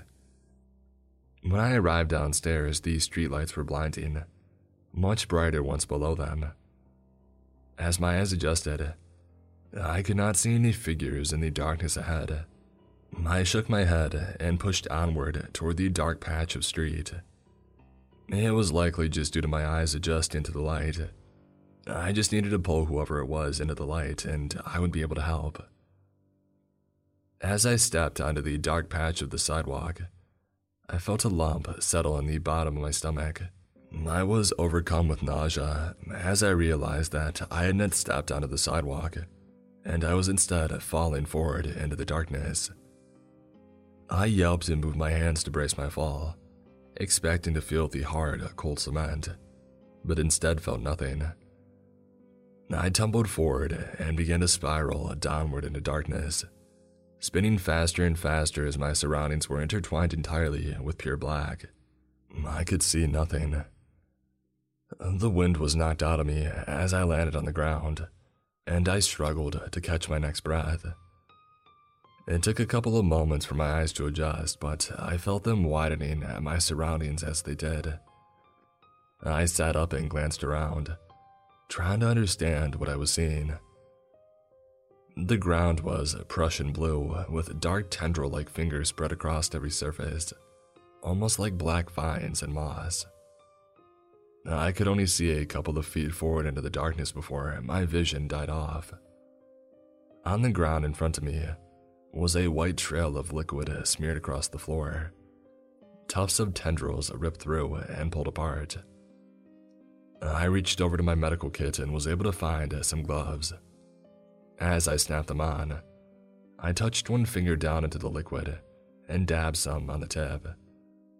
I held it away from my nose and sniffed lightly. It smelled strongly of garbage, laced with a sickeningly sweet smell that I could not identify. I wiped my finger on the ground and kept my gloves on, standing up slowly. As I stood to my feet, I felt my breath rasping in my chest. The fall had hurt me worse than I had thought. I glanced up above me and only saw darkness. As I sighed, I realized there was only one way to go. I started to follow the trail forward into the darkness. As I progressed, my vision seemed to adapt to see further, but my surroundings did not change. Before long, I realized that the road ahead was widening, an entryway into a large alcove. I stopped at the entrance to the space and stared ahead, my heart starting to beat faster in my chest. The trail of white liquid stopped at the edge of a raised part of the ground. Laying on the floor on top was a completely black creature, a dark void barely visible in the room. It lifted its head and looked at me, black eyes seeming to pierce through me. I could see that its face was vaguely humanoid in shape, but that was the only resemblance to myself. The creature had a large body with multiple limbs jutting out at random angles from the neck down. The limbs were covered with black tendrils, matted with liquid that something had smeared over the creature's limbs. It opened its mouth, and a loud shriek emitted, echoing through the cavern and rocking my entire body. And before I could stop myself, I was walking toward the creature. As I got closer, I could see that the beast had smeared the white liquid all over its face. It didn't have much time to think as it jutted out one of its limbs in front of me. I could see that there was a large tear down on the segment, a white ooze leaking out slowly. The creature stared at me as I looked at the limb and seemed to nod its head at my bag and then back at the leg. My arms were shaking as I set down the bag. Did this thing want me to fix its leg? I didn't know anything about this thing. What if I made the wound worse? The creature seemed to notice my hesitation and shrieked loudly once again. I covered my ears with my hands as I stared at the beast in front of me. This time, I saw that its mouth was full of razor-sharp teeth. As the shrieking died down, I tried to slow my breathing. Think like I am in surgery, just to concentrate on the task ahead of me. I was able to calm down some and grab the leg to look at the wound. It was a long tear, but not so vast that I couldn't force the edges back together.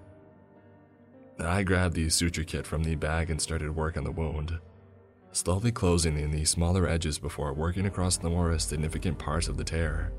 This wasn't as easy on my own.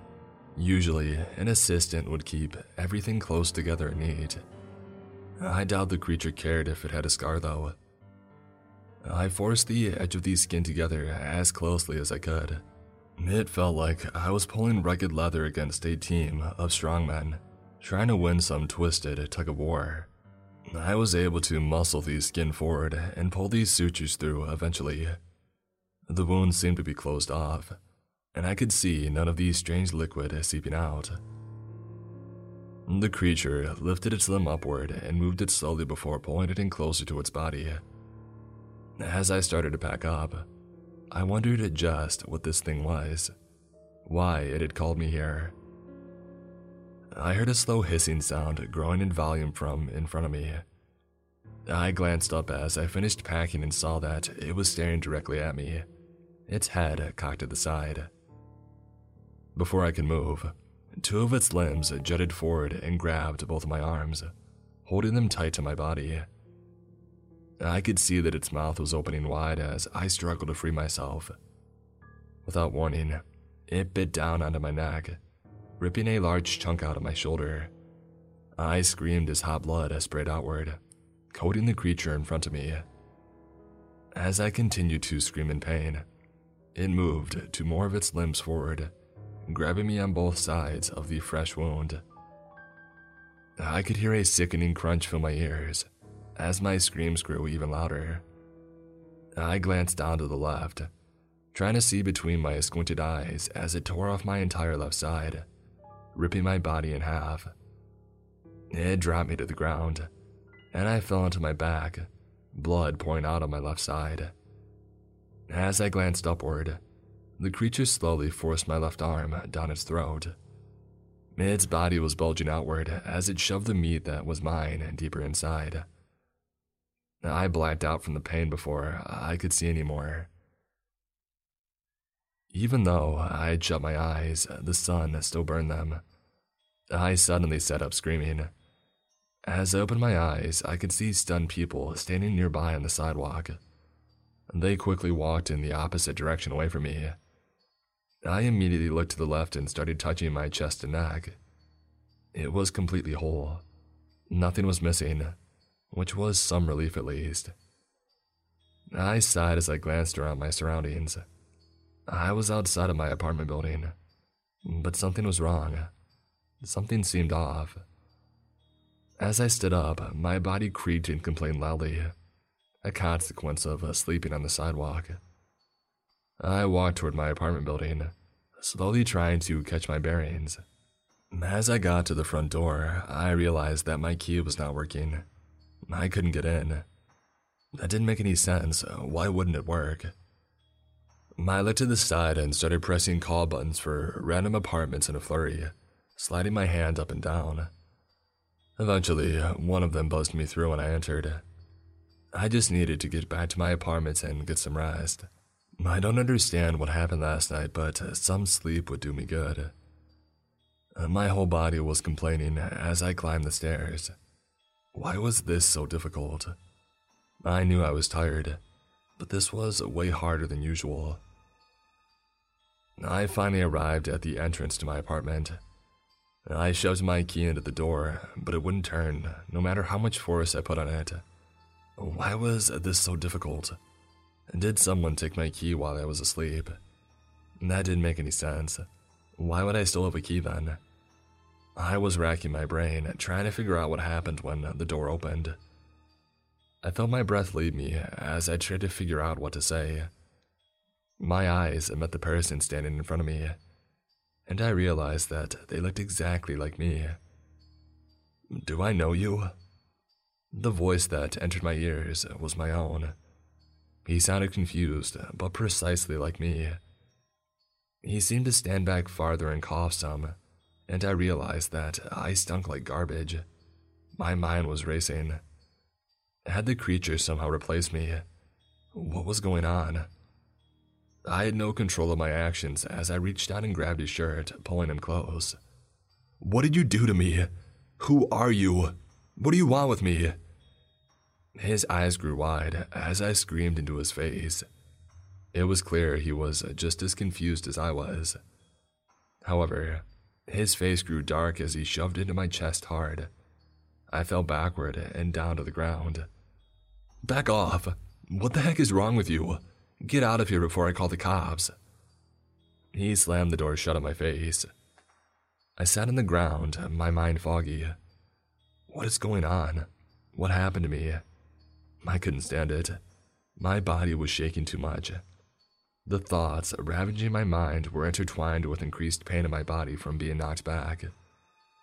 I slowly crawled down the hallway.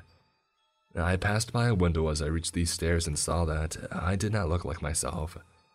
I was someone else, some older man, crawling on the floor in a dirty bathrobe. The confusion was overwhelming. What was I supposed to do now? I looked like some old man. No one would be able to believe what had happened to me. I didn't even believe what happened to me. Was last night a dream, and was I always an old man? Am I some drugged-out homeless man? I started to climb down the stairs as tears streamed in my face. I was sitting outside on the curb before I realized it, with my head in my hands. I could hear a loud discussion to the side when I finally raised my head. I glanced over and saw a man pointed at me while speaking with the police. My brain clicked on. I could barely understand what was happening, and I didn't need to be involved with the police right now. I slowly rose upward and walked down the street. As I passed a nearby alleyway, I cut down into it.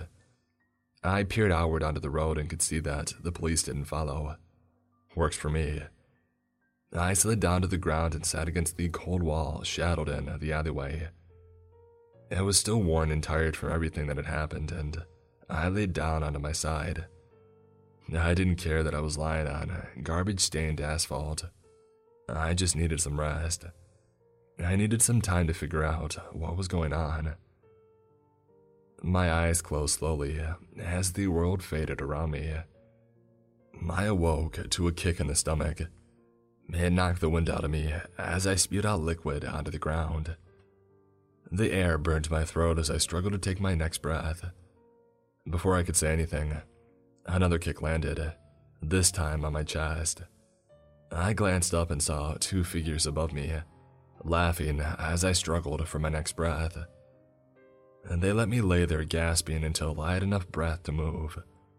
I started to crawl away, trying to escape from the unknown assailants. I made it as far as the sidewalk before I felt a stomp on my leg behind me. A sickening crunch filled my ears as my ankle broke and I screamed. The laughing behind me continued as I tried to crawl forward, a white liquid painting the sidewalk below. I rolled onto my back, realizing that I could go no further. There was no escape. The sun was starting to set, and the streetlights were slowly whirring to life, all except the one that I was under. I could see the two figures beginning to walk toward me. Both of them had knives in their hands. I closed my eyes to accept my fate when I heard a tiny tink on the concrete nearby, footsteps fleeing in the distance. I slowly sat up and realized the two figures had run away in the opposite direction, one of them dropping a knife. I grabbed it and held it close to my chest. Why had they run away? I heard a loud shriek from behind me, and I quickly realized why. I glanced down just as a tendril wrapped its way around my body and legs. I tried to locate the source only to see the tendrils receding into the ground behind me. I didn't have time to think. I clicked out the knife and began to stab at the tendrils, deeply cutting one of them. A white liquid spurted outward and spilled onto the ground. The liquid stank as it spread out to cover most of the concrete surrounding us. The remaining tendrils did not loosen their grip, and they slowly pulled me toward the hole. One of the tendrils rapidly jutted out and wrapped around my hand, squeezing down hard until it forced the knife to fall. As quickly as the blade had bounced away, the tendrils pulled me down into darkness. My eyes tried to adjust as I felt my body dragged along the ground, streams of liquid in front of me as torn vines twisted away. My eyes adjusted and I realized that I was in the large cabin once more, this time supported in the air, suspended above the monster. It was staring at the wound on one of its tendrils, a large tear that was weeping out white liquid. It brought the tendril to its mouth and slowly licked it clean before turning its gaze to me, face now smeared with the juice. The pure black eyes pierced into me as its mouth opened wide, more expansive than it had before. It began to slowly shove me into its mouth, my head entering its throat. I could feel the walls closing down on me as the sliminess coated my face, seeping into my throat. I could barely breathe as the creature shoved me deeper inside. Before long, I could no longer breathe, completely enclosed in the throat of the creature. I tried to struggle free, tried to move, but to no avail. The walls were compressing harder on me, and I started to choke from the pressure. I felt like my eyes were going to pop out as I fell unconscious from lack of oxygen. And then I awoke in my bed. My chest was heaving as I stared around the empty room. As I ripped the covers free, I saw that sweat had drenched my mattress, moisture that had escaped my body. It was night. I ran over to the blinds and ripped them open, staring at the street below. As my eyes darted around wildly, I could see that all the streetlights were on, all of them except for one. Lamps brightly illuminated the road and some people were walking on both sides. Everybody was walking around the shadow of the streetlight, seemingly oblivious that they were naturally avoiding it. I slowly pulled the curtain shut as I went to sit down at the edge of the bed. I was shaking as I pulled out my phone and scrolled through my contacts. I found what I was looking for before long. As the phone started to ring, I held it loosely up to my ear, breath still whistling in and out as I tried to calm down. The phone clicked and a polite voice answered on the other side. "Is something wrong, Nolan? You've only been off shift for an hour. Don't be so eager to get back here, okay?" I strained my voice the best I could as I spoke. "I won't be coming into work for a while. I'm sorry I can't explain." I hung up the phone and threw it to the side. I could hear it rumbling underneath the bed as I laid down on my side and started to cry, tears streaming down my face and staining the hardwood below. I never figured out what happened that night, what I had experienced. The streetlight still hasn't been fixed and it taunts me as I stay up all night, standing at my bedroom window. I don't sleep at night anymore.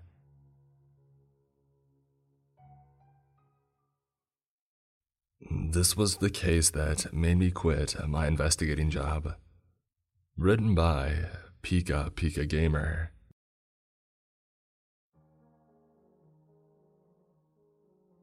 I pulled up to what would be one of the most memorable, horrifying, and disturbing crime scenes that shook me to my core. A 17-year-old girl gone without a trace in the middle of a September night.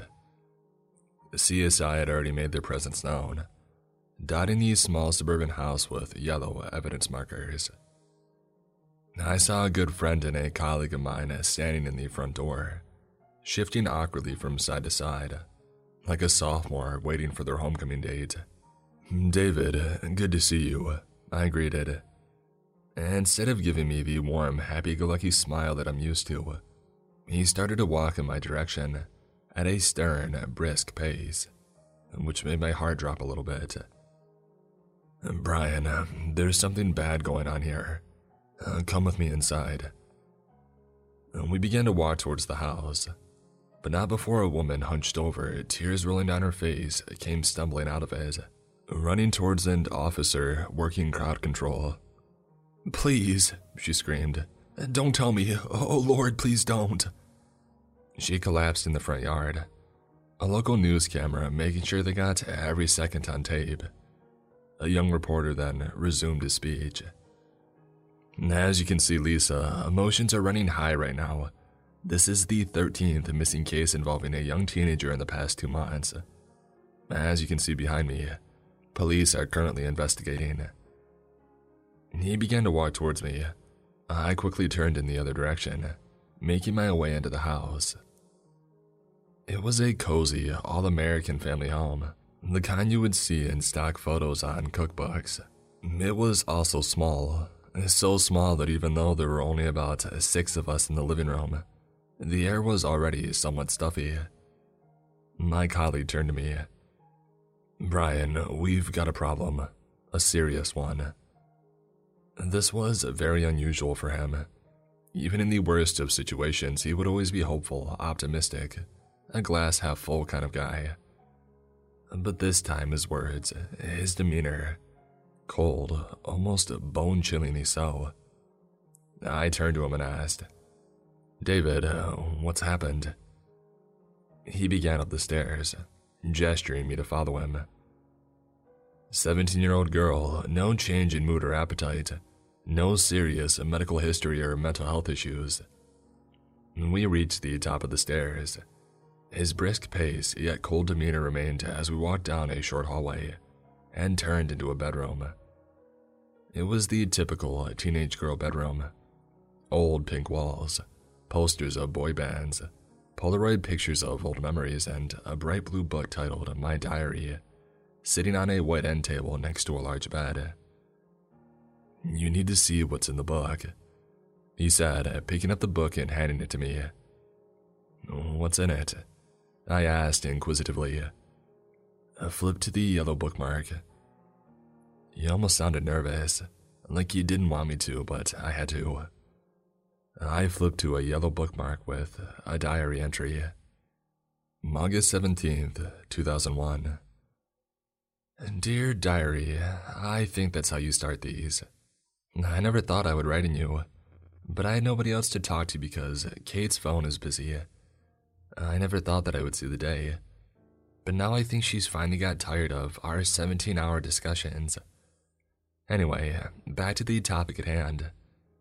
I just had this amazing dream. I was in a field of flowers and the sun was not just warm, but it felt like my body was glowing with the sun. It was surreal. I met a woman who was standing in the field. She told me that I was the one that could help her bring happiness to the world. I asked her what she meant by that, but she said that it was a secret. But in time, I would know what she meant. And I had to write it down and keep the memory. And then I woke up. I know it's lame, but there was something different about that dream.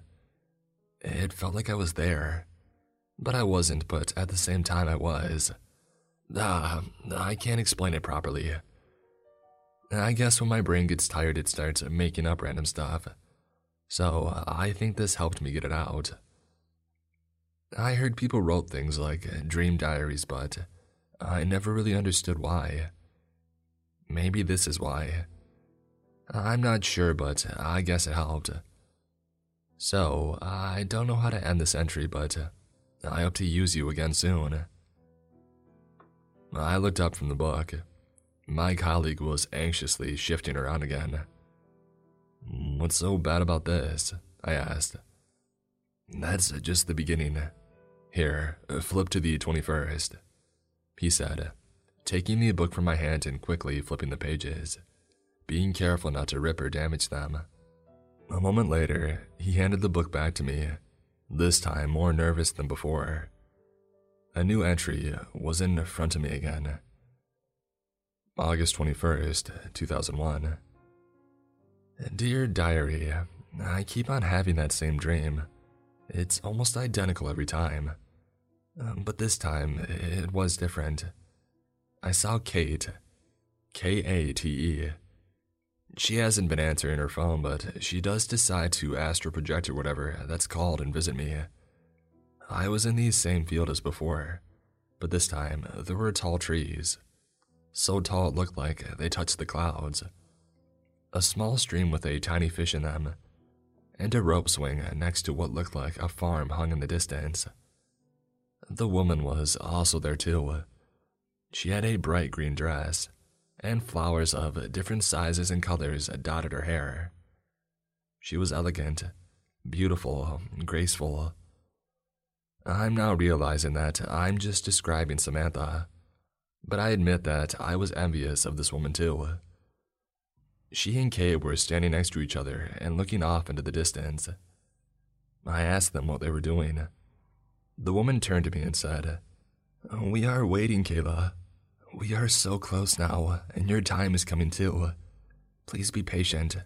It will be well worth the wait." And then I woke up. I'm honestly not sure how to feel about this one. It was peaceful, almost too peaceful. The kind of peacefulness I've never felt before, or thought was possible. I think these dreams are helping me though. I felt more rested and relaxed since then. So I guess that's all I have to say.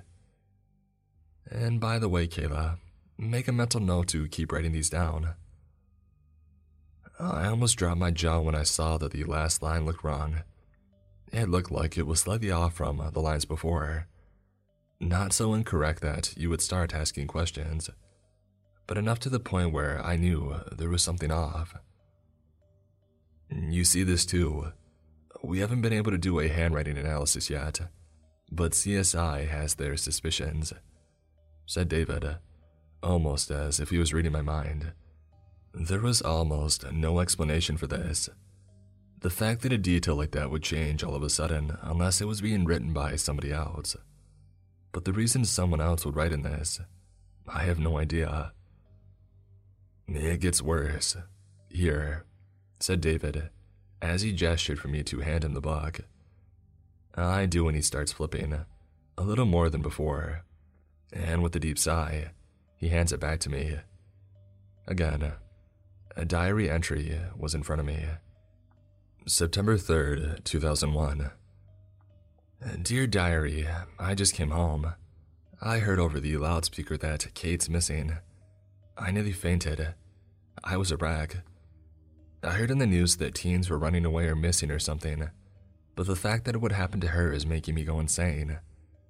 I was a ball of tears and I just couldn't handle it. Mom picked me up and we went home, but I suddenly got the idea to write in my diary. I think it helps. I know I said that I would be strong, but it feels like I can't be. I think I'll get some sleep. Directly below this entry was the second one. September 3rd, 2001, Part 2. Dear Diary, I saw Kate in my dream again. This time, I ran away. I know this is someone trying to taunt me, or play with my feelings or give me false hope. I ran as fast as I could and I ran into someone. It was that woman again. She won't leave me alone. She said something to me, but I couldn't understand it. I tried to run away, but my body wouldn't move. Instead, I stood up and I faced the woman again. She said something again, but I still couldn't understand her. I felt like I was suffocating and I couldn't breathe. And then I woke up. The room was pitch black and I tried to gasp for air, but I couldn't. I couldn't even move my body. I tried to scream for Mom to help, but I couldn't do anything. And even though the room was pitch black, I saw someone or something standing in my room. I know it wasn't Mom. I was scared. And then, in a moment, I could move again. Light filled the room as I then noticed my lamp was on, and the thing was gone. I don't know how to feel right now. I want to tell Mom, but something inside me is telling me not to. So, I guess I have you for now. At this moment, I heard something behind me. I turned and a man that I had recognized as one of the CSI people from the living room stood at the door. "Mr. Arnett, I think you need to see this." I turned back towards David. He gestured to hand the book back to him. I did, and he put it back on the end table. The three of us made our way to the living room. I could see from the window that a small crowd had formed outside, larger than before. More people from CSI had come, passing us on the way down the stairs. The man walked into the small dining room and kitchen that connected directly to the living room. We walked over to a corkboard and then stopped as he pointed at a post-it note. "We believe that this was written by the victim. It looks like it coordinates," he said, waiting for a response. "We know where they end up," asked David. "I just found this, but I think it might clue us in on where she might have possibly gone off to. Give me 10 minutes or so and I'll let you know." Just then, another colleague of mine burst through the door. It was Nathan. He was out of breath and looked like he had just ran a marathon. "Brian, we have a problem." He could barely get the words out. "You're telling me?" I interrupted. He stood up, looking at me before speaking. "We have a new missing person, 16-year-old Asian male. The school said he didn't show up this morning. Parents said that he would never skip school. Nobody's seen him since." The room fell to a stunned silence. I couldn't believe that this situation somehow went from bad to worse. Nathan spoke again. "We've kept the media at bay for this long, but I don't know if we can do it anymore. Not again." Suddenly, a noise broke from the silence of the stuffy room. A crash of glass stopped everyone in their tracks. Almost without thinking, the three of us, David, Nathan, and I ran upstairs, each searching one of the three rooms trying to find the source of the sound. I searched the master bedroom, Nathan searched the bathroom, and David checked Kayla's room. The CSI guys were also searching the master bedroom, but it didn't seem as if anything broke. And that's when I heard David from down the hall scream, "Did anybody take evidence 28? I turned and walked out of the bedroom. David was already flying down the stairs. Me and Nathan looked at each other before walking into Kayla's room. The bedroom window was smashed, and more importantly, the diary was missing. At the same moment, I heard David's voice again, this time louder than before. "Did anybody take evidence 28? There was a pause. No answer. Crap. I could hear David rush all the way down the steps, and he ran around the side of the house, and I could see him out the window. He was searching for an explanation as to how someone jumped through the window and took the diary. This doesn't make any sense.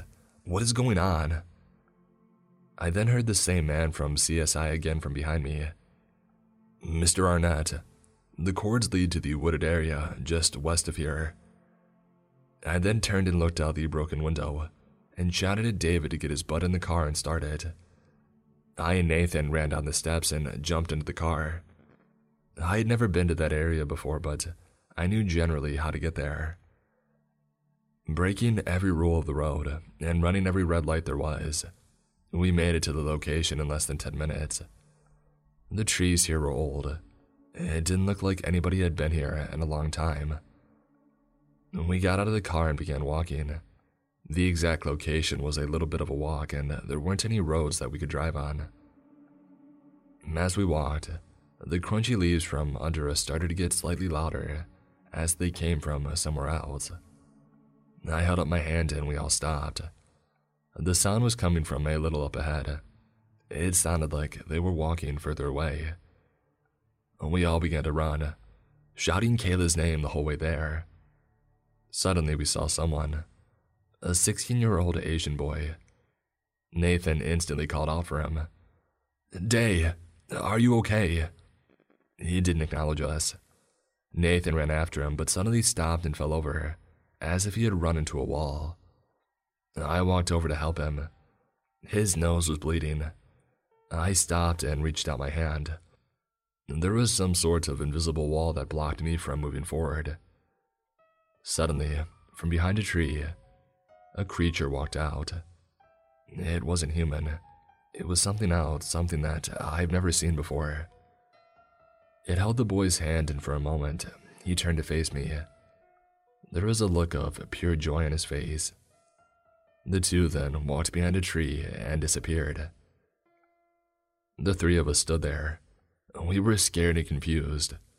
We all walked back to the car, and there was something on the hood. It was the diary. It was open to a page that I hadn't read before. I read it aloud. September 7th, 2001. Dear Diary, the dream won't end. Every night, the voice is louder and I feel worse. I feel like I'm going to puke every morning. I'm awake tonight and something came out of my eye. It was blood. I've made up my mind. I will go to the place that she asked me and meet him. She said it will stop the pain. I don't know what will happen, but I don't care anymore. I must find out why this is happening to me. This might be my last entry in this. I won't take it with me. I hope whoever's reading this knows that this was not my choice and I never wanted this. I love you, Mom. I'm sorry that I couldn't be stronger for you. I don't think I'll be coming back. Goodbye. 2 drops of blood dotted the bottom of the page. I flipped to the next one, but it was empty. As I finished, I saw out of the corner of my eye David get on his radio. Hey Mike, I think you need to contact someone from PR. You're not going to believe the stuff we're seeing. And that's where the story ended. I quit a week after. Thankfully, no more kids went missing after this. But I was left with one of the most haunting experiences of my life. The September 11th attacks flooded the media, which made their cover-up job much easier. But I haven't been able to sleep well. I keep having this dream. I'm in a field. I met a woman. And I wake up feeling great. There is a hidden 9th planet they don't want you to know about. Written by Magic Josh by Gosh.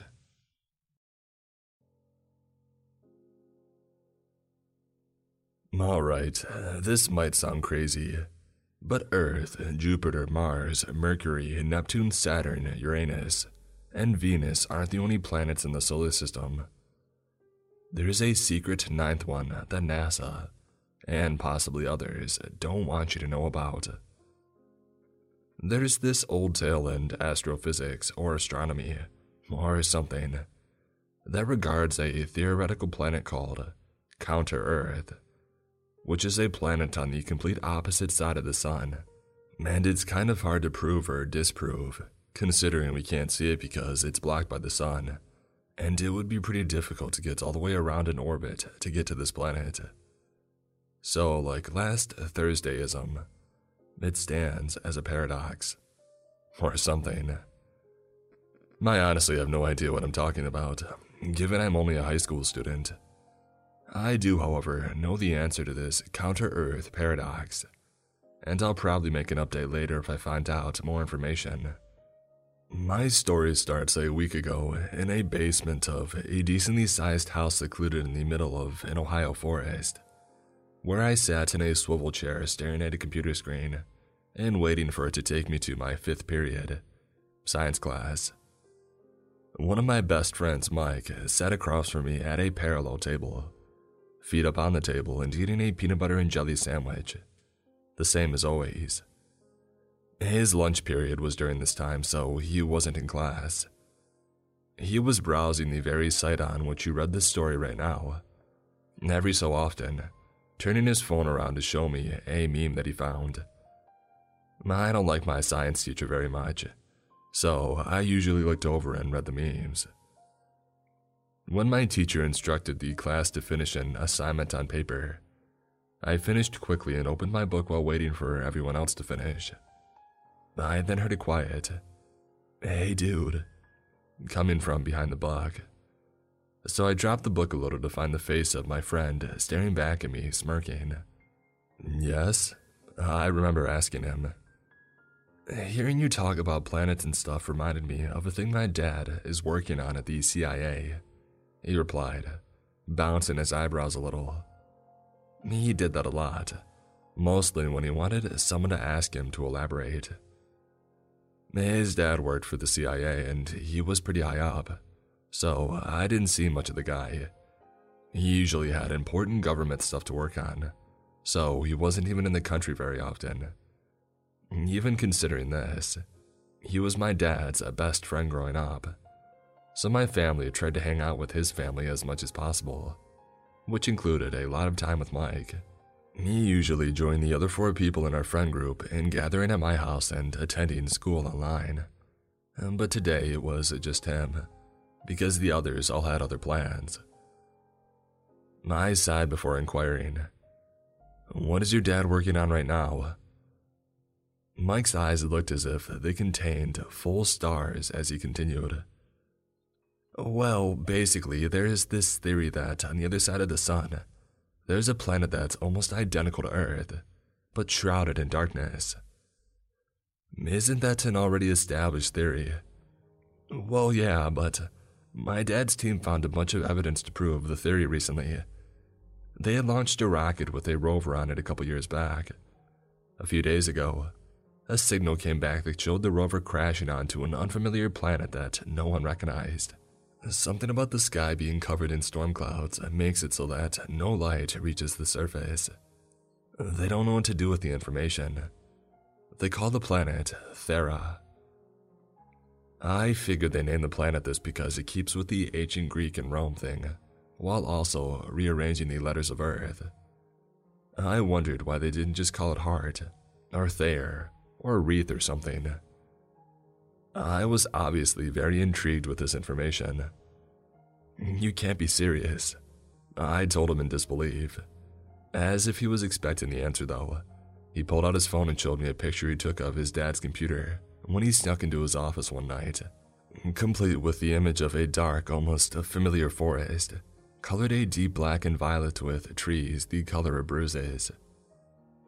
I just sat there, so in shock from this new information that I didn't notice the teacher continuing the class. I looked back down at my computer, unable to focus on class because of the news that I had just heard and saw. I heard the ding on my phone as he sent the picture to me, and I kept thinking, why would the government keep something this big from the public? Is it dangerous information? If so, what does it entail? I could only think of the what-ifs and the big questions. I didn't even realize when the teacher dismissed our class and let us all leave. Finally, I snapped out of my trance and I clicked off the tab, leaving class and going into math. I spent all of the next 3 periods thinking hard about what I had seen.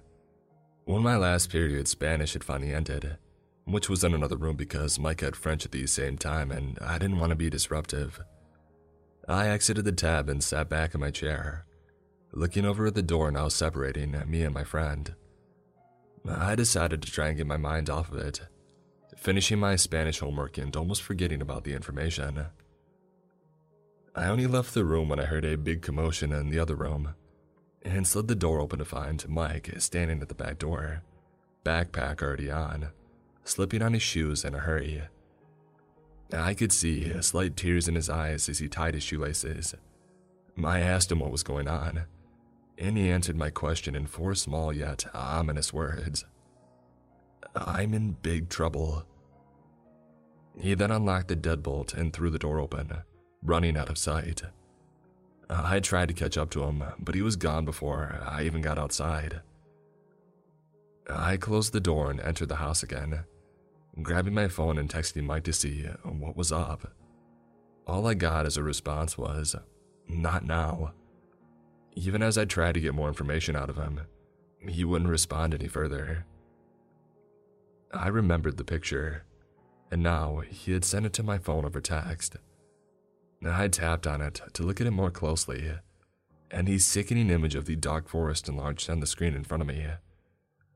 I had to shut off my phone and gather myself before looking at it again.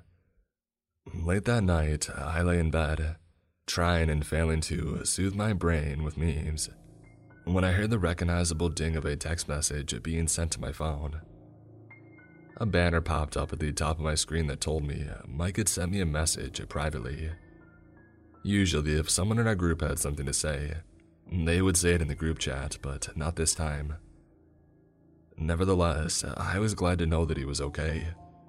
So I tapped on the banner and it sent me to the texting app. What I saw frightened me. All it was a bunch of random letters and numbers and symbols, some capitalized and some not. I tried to decipher this strange code, finding the words game and damage in the mess, but figured those were probably just coincidences or something. I typed back a single question mark, and what happened next will forever burn into my memory. All he responded with was 4 words, each in a separate text. Look at the corner.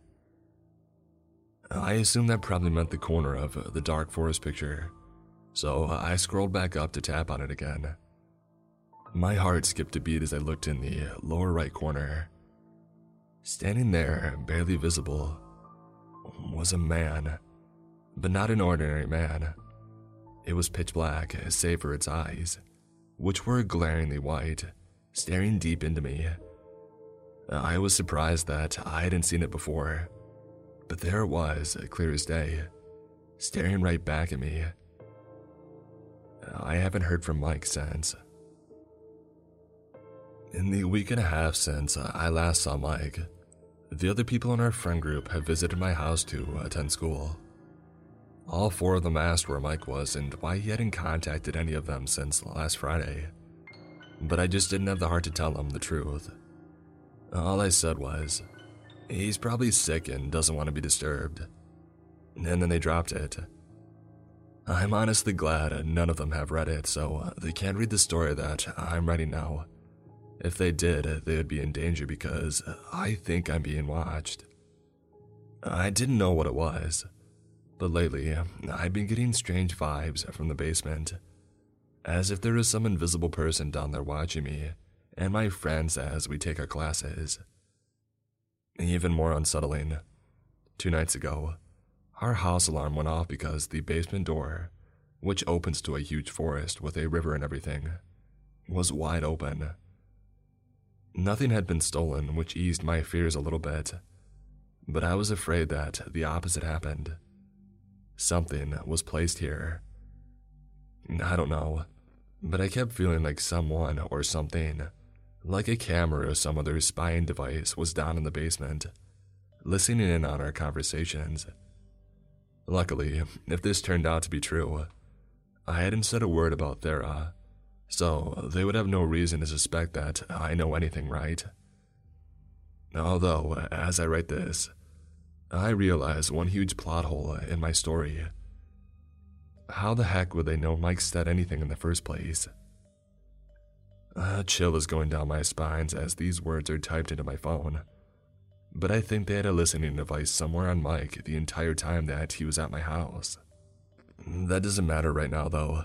I have to get this down before I think any more about being watched.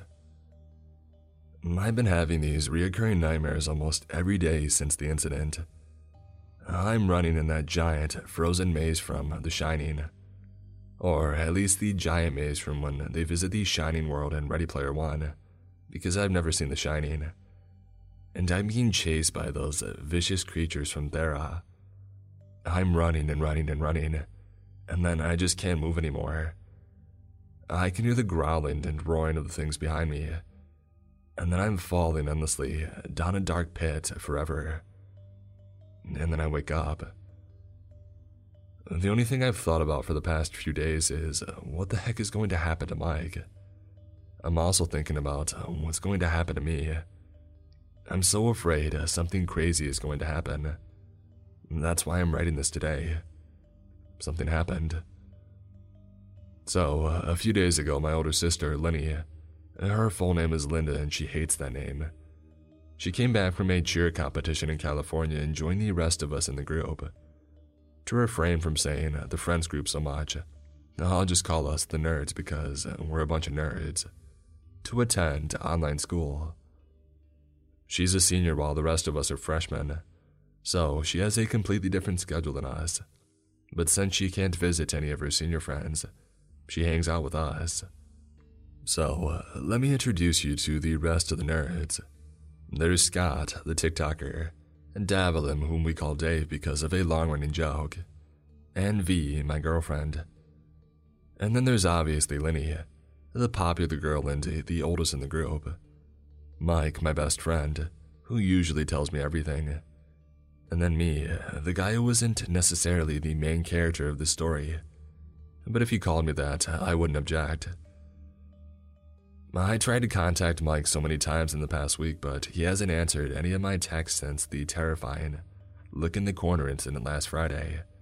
I'm worried that he might be in danger, and I'm thinking about talking to the rest of the nerds and going down to his house, which is just as secluded as mine, about 15 minutes up the road.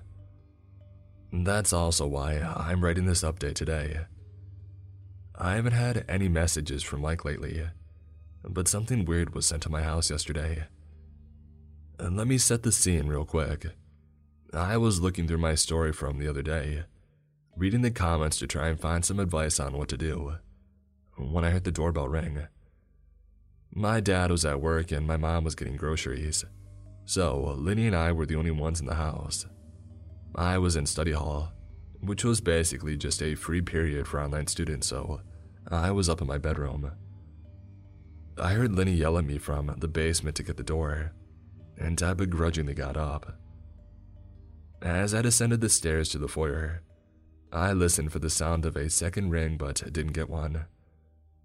As I neared the front door, I could see through the windows on either side that there was no one standing there, figuring it was just Amazon delivering a package. I unlocked the door and swung it open to find nothing there. I listened through the pouring rain for the sound of a car leaving the house, but I didn't get that either. And that's when I looked down and saw it. I immediately recognized it as the familiar sight of one of Mike's classic codebreaker sheets. The stuff that he would always give us when he came up with a puzzle or a riddle for us.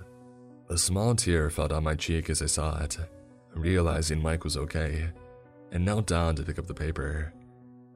I looked it over, seeing a note written in his handwriting in the corner.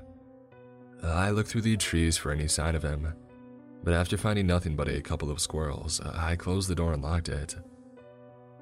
I went back to the basement where Lenny was sitting in the seat next to mine, listening to some video about World War II. I plopped down in my seat and Lenny looked over at me, clearly seeing my distress. "What's wrong?" she asked, and I immediately held up the paper for her to see. She took it and, obviously recognizing it, followed her previous question with, "Okay, seriously, what the heck is going on with Mike? Where is he? You obviously know something the rest of us don't." I broke down. I told her everything that had happened, from the story that Mike had told me, to the picture that he had showed me. I even showed her the picture. She was skeptical at first, but eventually believed me. It felt a mixture of relaxing and terrifying to confide in my sister after a week of silence on my part, both because I could finally get the weight off my shoulders, and because there might have been some sort of camera there, hearing me give away top-secret government information. My attention was brought back to the paper that I had been given, and after I had finished telling my story, and I read the note in the corner, it felt as if my heart stopped as the words echoed in my brain. They tapped my phone, Don't text me anymore. Read The Outsiders for more information. The Outsiders was one of my favorite books a few years back. I hadn't read it in so long that I didn't know what he meant by read it for more information. And then it clicked. Mike was into puzzles and riddles of all sorts, but the type of puzzle that he loved the most was what he called a book code. He would take a bunch of seemingly random letters and numbers and give you a book to read, where each of these symbols corresponded to a certain letter found on different pages. It was very elaborate, and I always thought that he was a genius when it came to puzzles. I must have been going at the speed of my X-15 upstairs to my room. I dashed into my closet, shuffling through the bookshelf inside to find the book. I immediately ran all the way back downstairs and opened the Messages app to decode the letters and numbers in the creepy text that he had sent me a week ago. And after a half hour of decoding, I finally found the message. Thera is real, and they know that you know that. The gnome statue is important. Don't look for me. There were a couple of errors in my decoding, but I could tell that Mike really didn't want me to contact him anymore. And then I noticed the mention of the gnome statue, and I looked ahead of me to find a porcelain Ohio State gnome statuette, one that got on my nerves all the time for always staring at me. I immediately stood up and walked over to the figure, looking back at Lenny, who was staring at me as I went. I turned back to the figure, grabbing it with both hands and shaking it to see if I could hear anything. I didn't, so I took a deep breath and looked back at Lenny again, and dropped the gnome. It crashed to the floor next to my feet, shattering into 1,000 tiny shards. I glanced down at the destroyed figure, and what I saw was exactly what I had feared. A small, spherical camera was embedded into one of the figure's eyes. Lenny walked over to the mess and gasped when she saw the camera, covering her mouth with her hands. I noticed that she was crying, and admittedly the only reason I wasn't doing the same was because I wanted to stay strong for her. I knelt down to inspect the camera, throwing it down to the ground and stomping on it to destroy it. I got back up and I hugged Lenny, very afraid of what I just did. I heard my phone ding from the table across the room. I let go of Lenny to walk over to it and found that a number I didn't recognize had sent me a text. I swiped open my phone to read it, and yet again, my heart stopped. Now we know you know about Thera. For future reference, never go snooping where you don't belong. Stop stealing government secrets. Thomas? Lenny said from across the room. I looked up from my phone to see what she was talking about, and all I remember after that was seeing a strange, creepy-looking guy standing at the back door, which is basically just one giant moving window, with what looked like a gun pointed straight at me. And then I watched as he shot through the window, and then I blacked out as Lenny screamed. I woke up on the floor of the basement with a tranquilizer dart to my neck. The back door was wide open, and Lenny was nowhere to be found. I messed up, like really bad. No way I'm getting out of this one. Before I go any further, I was previously under the impression that none of those other nerds besides Mike had read it. Well, I was mistaken, and boy, did that bite me in the butt. V texted the group chat my stories on Tuesday, right after I had posted my first update. This caption followed. Care to explain, Tommy? Yeah, I'm screwed. I scrambled to find a reasonable explanation for, first of all, the disappearances of Mike and my sister, and secondly, how I knew so much about the incidents. I couldn't come up with anything fast enough, so Scott and Dave ended up joining the interrogation. 15 minutes of sweat and heart-pounding later, they knocked on my front door. I had to tell them everything. If I didn't, I knew they wouldn't forgive me. I was putting them in danger, but there were no cameras around me, right? I told them about Thera.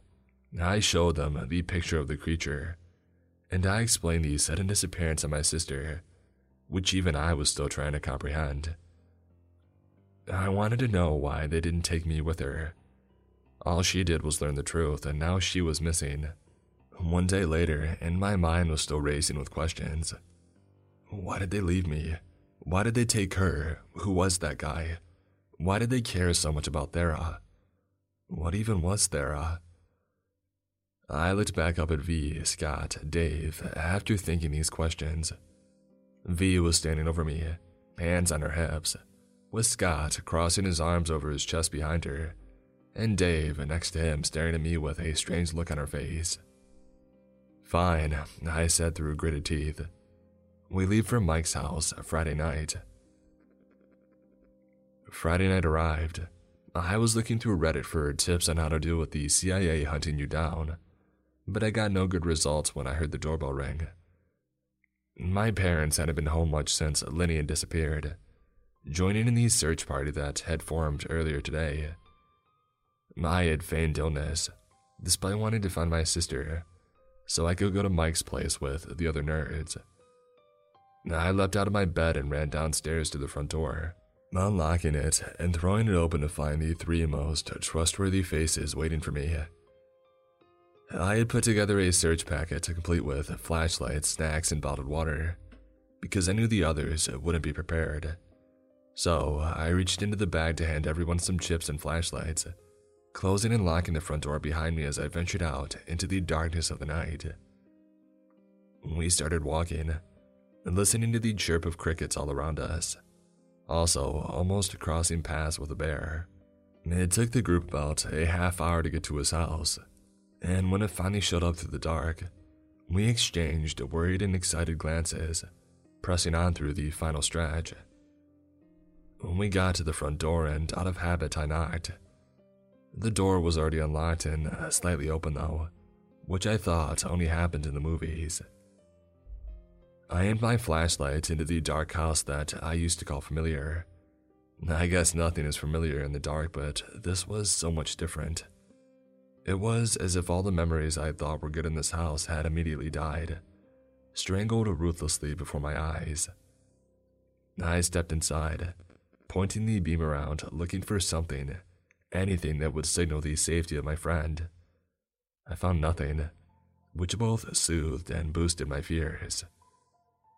"Come on in, guys," I whispered to the others.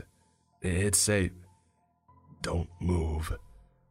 I heard the strikingly familiar voice of Mike's father beside me, the only difference being the pure raspiness highlighting the familiarity. The man was pointing what felt like a pistol straight at my head, and I immediately dropped the trash bag containing our supplies.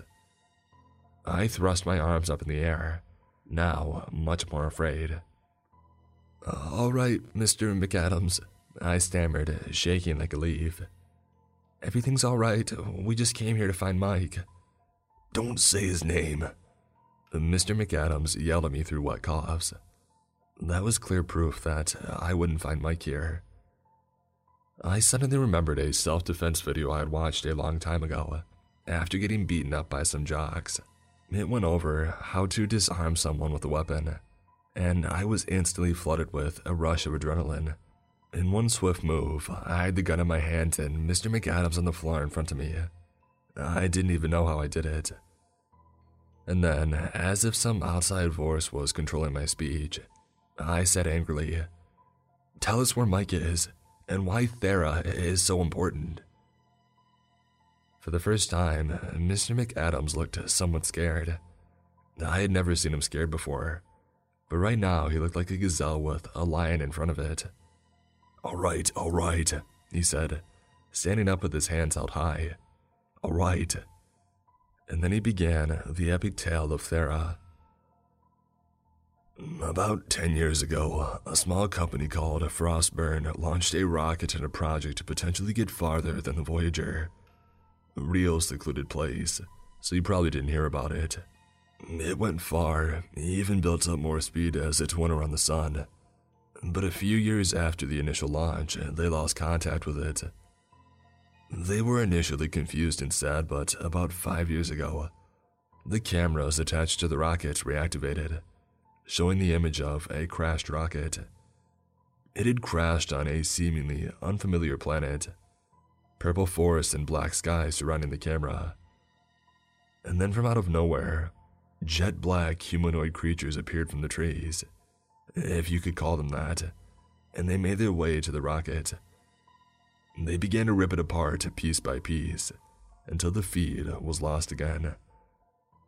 Now, even more confused, Frostburn quickly sent another rocket to the same place where they had lost contact with the first, a position halfway around the sun, but this time added an array of cameras to the sides and inside.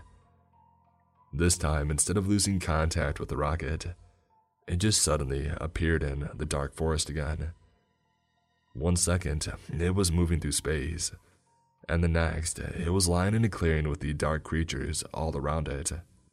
We call them Nightmen, the creatures, and they do not like humans, or at least human technology.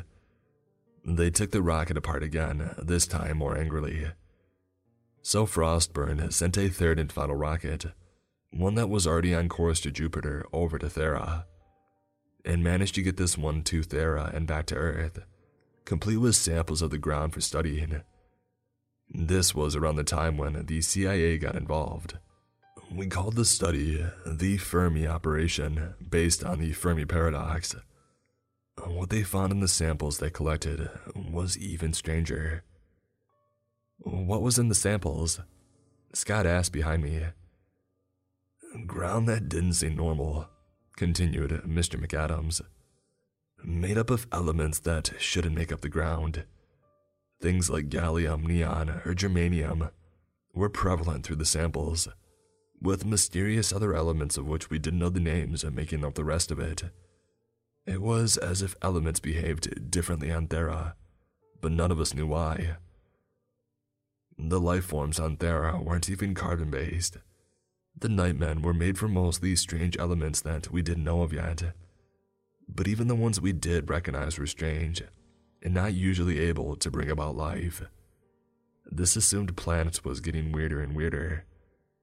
Something didn't add up about what he was saying. The strange elements, the makeup of these Nightmen, the teleporting rockets. Something about it was a little fishy. And then it clicked. Hold on, I interrupted the man talking in front of us. How did you know the Nightmen weren't carbon-based? It's not possible to get that from a video, especially considering elements apparently work different there.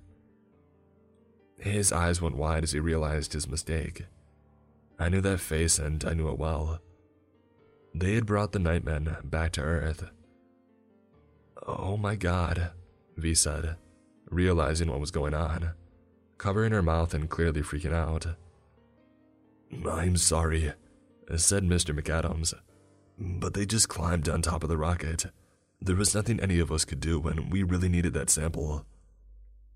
None of us cared. We just stood there, almost silent, waiting for him to continue. Look, it's not like they're... He coughed into his elbow a bit. Sorry, but it's not like they're very dangerous against humans. They may be able to take apart a rocket quickly, but they are not very strong. I still wondered how elements could just work differently on Thera. I asked him. Elements are the same throughout the entire universe, I said. So how can they just act differently on another planet? He looked defeated as he gave his answer. Well, you know how I keep saying assumed planet and strange new elements? I nodded, making a face that said, yes, that was very obvious. Well, that's because Thera isn't what you think it is. It's not a planet. It's a portal. What are you talking about? I yelled at my best friend's father in front of me. He jumped back a little, and I guess I didn't realize how scary I was being at the moment. Thera doesn't actually exist in this universe, said Mr. McAdams. That's why elements behave differently there. So, you're saying that there are literally other universes out there? V said, taking her hands from her mouth long enough to go on a nerdy rant. I mean, these potential scientific repercussions of this discovery They could push the advancement of human technology beyond levels we even thought possible. This is Shh, said Dave. Keep talking, Mr. McAdams. Yeah, keep the guy talking about keeping federal secrets from the public that people should know, I snapped. I mean, how did you get away with all of this? I don't know, he replied, but we did. We took 6 Nightman from Thera, figured out it exists and another universe, and even... He started coughing into his hand. He turned around, back to us, and I looked around and to find blood start to empty into his hands. Mr. McAdams, I asked, are you okay? I made sure to step back a little, so as to not disturb him. Yeah, he said, turning around and smiling. I could see blood staining his teeth, but it wasn't a normal color. It had a hint of violet in it. It's just that. Ever since I was put on the scientific team for studying the Nightmen, I've been feeling under the weather, like they were carrying some sort of virus. Scott stepped back. Nope, nuh-uh, he said, covering his nose and mouth with his shirt. I just stood there. V could tell that I was losing it because she had put her hand on my shoulder trying to keep me calm. You're trying to tell us that you, A, lied to us about Thera, B, kept secrets from the public about it as well, and C, brought back actual interdimensional aliens from Thera. And now you're saying you brought back a space virus that could very well kill us all. Look, I'm sorry, but... Tell me what happened to my sister before you cough up your lungs or something. Well, I don't know what happened to Lenny. I wish I did. Then what happened to Mike? He went silent. What happened to Mike? I raised the pistol that used to be in his hands. He sighed. I was just doing my regular work when I heard a knock at the front door. I went to open it, and when I did, I found one of my friends from work. We talked for a little bit. Then he pulled out a gun and shot me. I woke up a few hours later. My wife and son were missing. So they tried to kill you? Dave asked. Yes, Mr. McAdams responded. Well, do you know where they would be keeping them? I continued. I don't, he answered, putting his hands on his chin as if he was thinking hard. Maybe they would, He started coughing again. This time, it was so bad he coughed up blood on the ground, and it was a lot. It didn't even look like blood anymore. More like grape jelly or something else purple. Between wheezes, he gasped. They'd put them in. His eyes rolled back into the back of his head, and he collapsed backwards on the ground. On his way down, he knocked over a bookshelf, which fell over to reveal a small door. How cliché for a government agent. Scott and V screamed as he fell. Dave gasped. I just stood there, even as they knelt down next to him to see if he was okay. I put my hand to my forehead and turned around angry. Is he all right? I asked. No pulse, V replied, looking up at me. Now I was fuming. Great, I yelled. That's just great. Now we'll never know where Lenny and Mike are. They're gone. Tommy, you're yelling. Of course I'm yelling, I'm pissed off. I started toward the front door. I could feel V's hand on my shoulder again, but this time I pushed it away, heading out to the porch. I slammed the door shut behind me. Crap, I yelled, throwing a potted plant into the woods beyond the house, hearing it smashed against a tree. I started to cry. I would never get my friends back.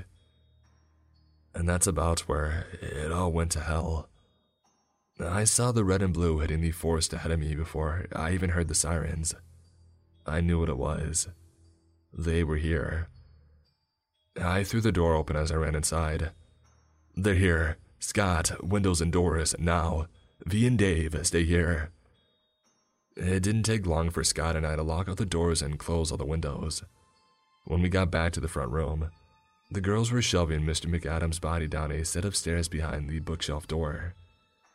Scott and I hurried down the stairs behind them, down into a techie room with a closet and couch, along with a separate room with a computer that showed all the security cameras feeds. V went over to the security camera room while Dave opened the closet door and dragged Mr. McAdams inside, and Scott knelt by the couch to pray. I just stood there, unsure of what to do.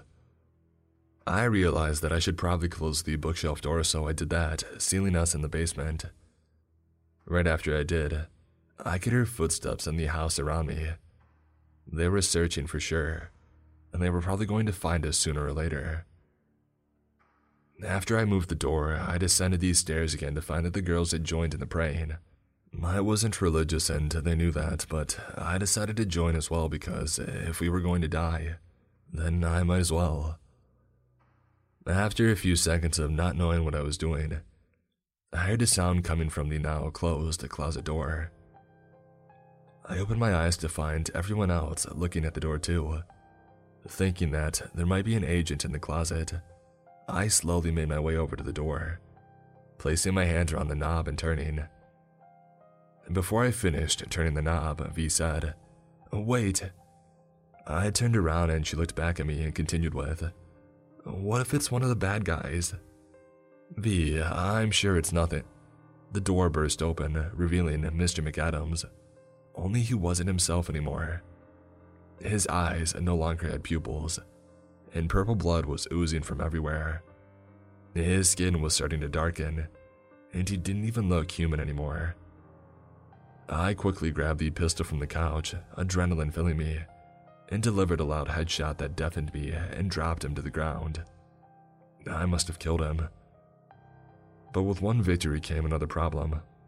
The bookshelf door immediately swung open and agents poured into the room from the stairs. I dropped the gun as they aimed their weapons at us.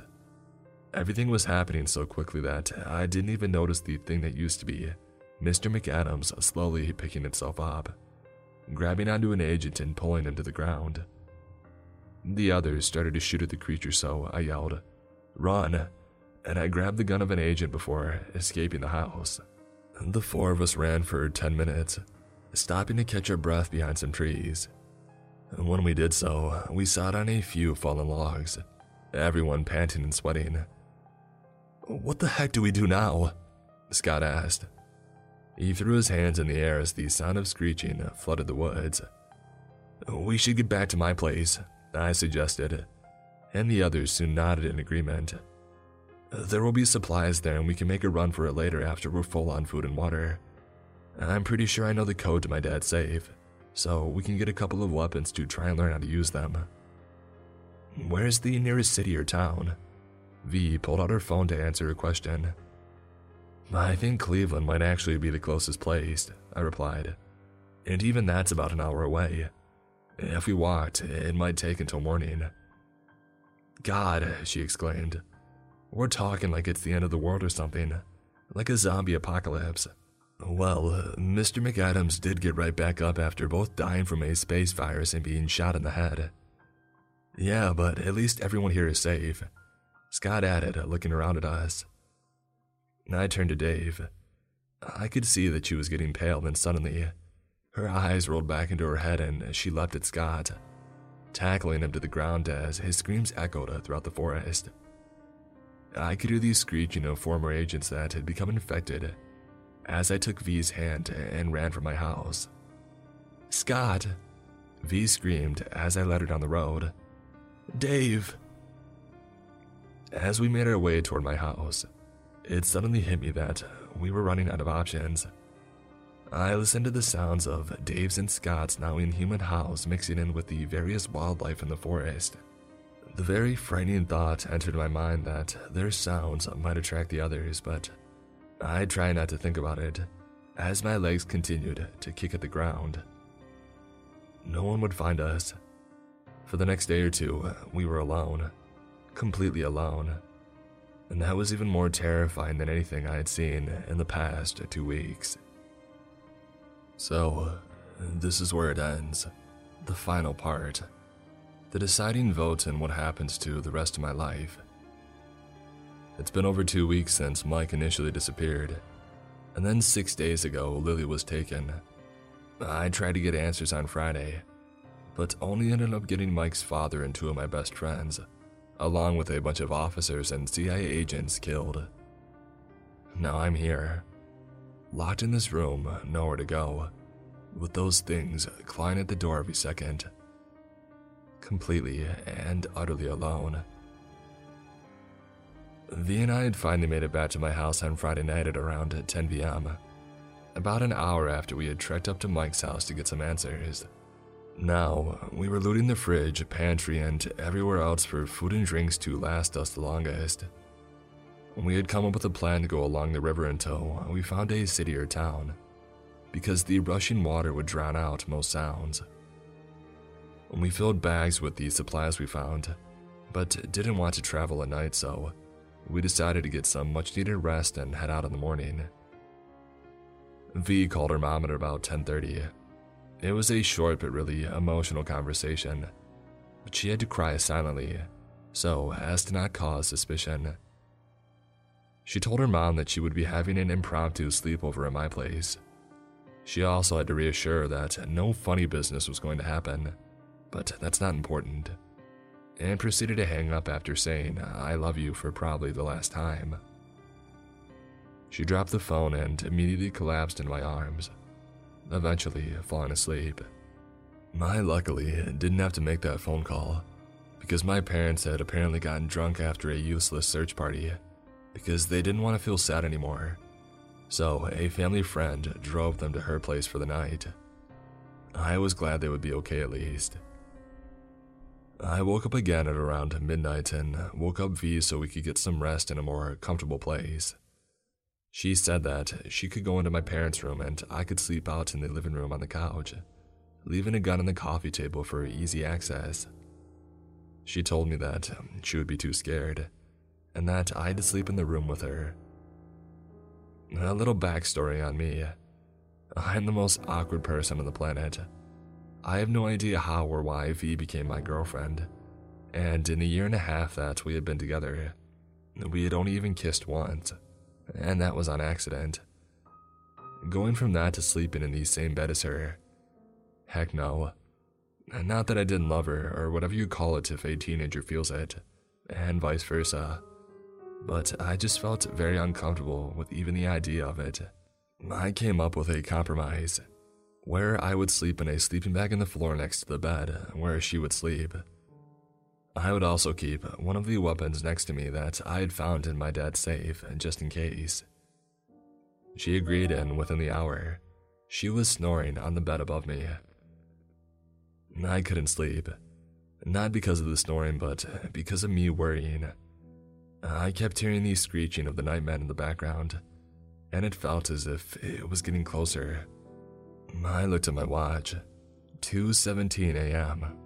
I sighed quietly, but eventually the next thing I knew, it was morning. I yawned, stretched, and picked myself up off the ground and looked up to the bed to find that V was gone. I started freaking out, and I grabbed the gun and began to search through the house. I found her in the kitchen though, making pancakes for us. "Pancakes, really?" I asked. "Cooking calms me down," she responded, "especially making pancakes." I could see that she had already made a plate for me, so I sat down next to the island in the middle of the kitchen to eat. "Thanks," I said, tasting a pancake. It was good. "Dang, you are really good at this." She laughed, making a plate for herself. "No, thank you, Tommy. It's a special way my grandma used to make pancakes." She sat down next to me, grabbing a fork. This was the first time in weeks that I'd actually felt good.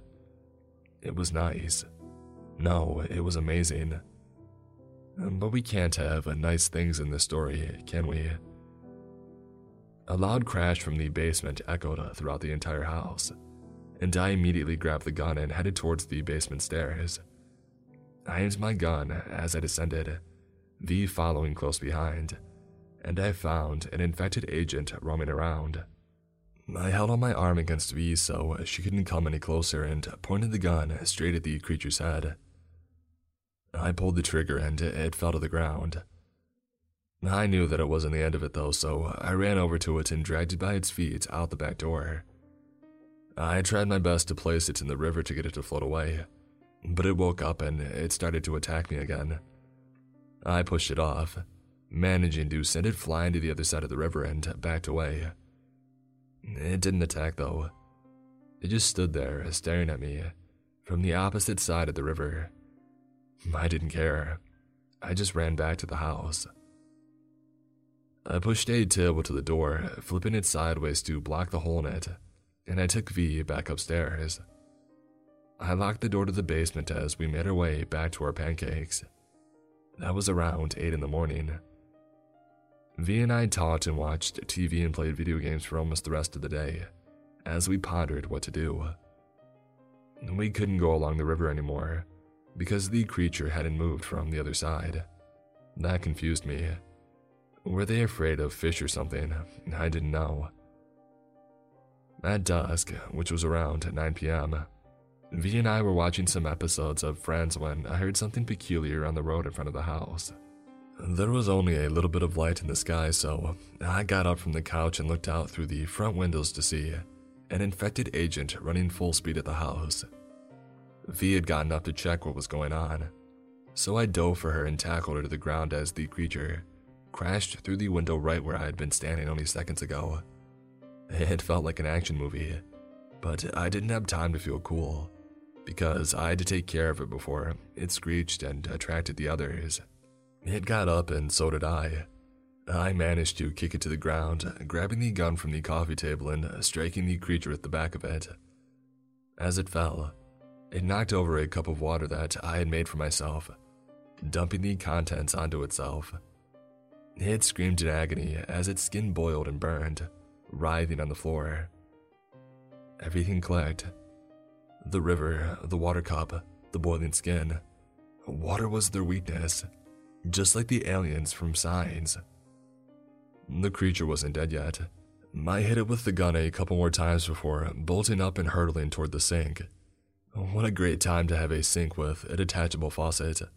I took the faucet and spun around, just in time to see the creature pick itself back up and leap at V, pinning her to the ground. I could see that she was fighting back, so I had dealt the finishing blow by flipping the switch on and showering the creature with water. It collapsed to the ground beside V, who quickly stood up and backed away as far as possible from it. I kept spraying the creature with water until it stopped moving, and I kept spraying it more.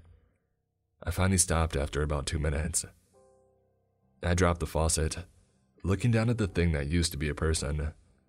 I turned to V, who had a saddened look on her face. "Tommy," she whimpered, uncovering her hands from her stomach to reveal a deep wound from the creature. The blood was an unnatural purple, and I knew what that meant. My eyes widened as she swayed a little in front of me. Tears welled up. "V, no," I said, stepping closer. "No," she responded, holding out her hand to stop me from moving any closer. "I don't know when I'm gonna snap." V's breathing grew heavy and she started to sweat, swaying more and eventually keeling over. Luckily, I caught her before she fell, the pistol in my hand falling to the floor next to us. V looked up at me from my arms. "I'm so sorry," she whispered, putting her hand on my cheek and wiping a tear from my face. "V, please," I replied, another tear quickly replacing the one that she had wiped away. "You're the only one I have left." "Hey," she whispered in response. "You'll be okay. I just know it. We can figure something out." I could see her blood slowly turning purple. "Tommy, you have to do something for me." I knew what she was going to say before she even said it. "I can't become one of those things." "No, I won't do it." "Tommy, it's not your fault. It shouldn't be you, but it is." "V, I can't." "You have to. It's okay. I know you still love me." Against my better judgment, I put my hand around the back of the gun, wrapping my hand around it and lifting it from the floor. Her hand fell from my cheek and landed on my shoulder. I placed the cold barrel against her head, and she strangely smiled, My heart started to pound in my chest as I imagined what I was about to do. "I love you." I pulled the trigger. V's hand dropped to her side while my tears streamed into her face. I put down the gun and stood up, turning around and bawling my eyes out, trying my best to stay as quiet as possible. I was so angry that I did notice V's body slowly peeling itself from the floor, ending in a standing position behind me. I heard the growling before I turned. My head flicked upwards as I realized that I had failed the one thing she had told me to do. I whipped around, watching as she threw herself at me, tackling me to the floor and trying to scratch and bite me. My world was quickly crumbling around me.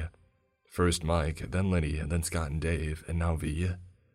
She was the only thing left in my life that actually gave me hope for survival. Now I wasn't so sure. I threw V to my side, pushing off the ground and sprinting to the gun on the floor. I grasped it in my hands, pointing the barrel straight at her head. Yet I couldn't do it. She was too special, too important to my life to pull the trigger. I didn't even shoot as her piercing scream reverberated through the house. She was going to attract the others, and I needed to get out of there fast. I grabbed one of the bags with our supplies, heading toward the front door and swinging it open. What I saw on the road made me almost crap myself. Over 30 infected people sprinting to the house. I closed and locked the door, and dodged out of the way as V tried to attack me, face planting into the door. With the basement door still locked and nowhere else to go, I leapt up the stairs to what had time to end up on the second floor. I went through the hallway into the only room with an open door, the upstairs bathroom. I heard V bounding through the hall behind me. I slammed the door shut as I entered, turning the lock as a loud thump sound came from the other side of the door. I've been here ever since. There are no windows in here, so I can't tell if it's light or dark out. The only source of time I have is by my phone, and even that's about to die. I don't have many supplies in the bag that I have. I have food and drinks that will probably only last me for a week. The gun that I brought only has one bullet, and I didn't bring any chargers for my phone. After it dies, all my hope dies with it. V's scream did what I thought it would, attract the others. I can hear them clawing at the door every second, slowly getting closer and closer to me. I covered the floor in a thin layer of water, which won't help in the long run. One will end up dying, and then the others will just climb over its corpse to get to me. The horrible thought entered my mind that, since I hadn't been bitten by the Nightmen, I could end it all using the gun and I wouldn't become one of them. I really just don't want to be a crazed zombie. In the over 24 hours that I've been locked in the bathroom, I've had time to think. I reflected on everything that has happened to me in the past couple weeks and how some of it doesn't match up. How could a company, let alone a small one, launch 3 undetected rockets? How could the Nightmen still live after coming into this universe, since they're supposedly made from undiscovered elements that shouldn't make up life? How would the CIA have so much control over the situation of Althera? I had no idea. I was starting to think those CIA guys weren't really CIA at all. Maybe it was just a cover story. I don't know. Maybe Mike was just a plant this whole time. I didn't know that either. I really hoped Mike and Lenny were okay. I hoped they weren't getting hurt by whatever messed up company was truly responsible for this whole situation. And I hope that, against every statistic that could be made out of this situation, I might have even the smallest chance of making it out alive. Yet, with every scratch at the door, that hope dwindled. The Nightmen are going to get through the door any minute now. With my last few moments alive, I hope that no one has to go through what I've gone through these past few weeks. I know that no one will come looking for me, and that I'm completely alone, and will be in my last seconds. The only thing that scares me right now is the fact that there might not be anything in the other side, until I'll just be dead with no happy ending. I wish you all the best of luck, and now you can tell people about the hidden 9th planet they don't want you to know about. Thera, the interdimensional Counter-Earth. I may not know what's on the other side, but I do know that in these moments, I've never felt more content, as if death will precede an eternity of happiness. Good luck to you all. Never forget my story. Thank you all very much for listening today, and as always, I want to give a huge thank you to today's sponsor, Best Fiends. Head on over to the App Store or Google Play to pick up the mobile game sensation with 100 million downloads. In sponsoring today's episode, they've ensured our show is free for all listeners, and I highly appreciate their support. And as always, stay creepy.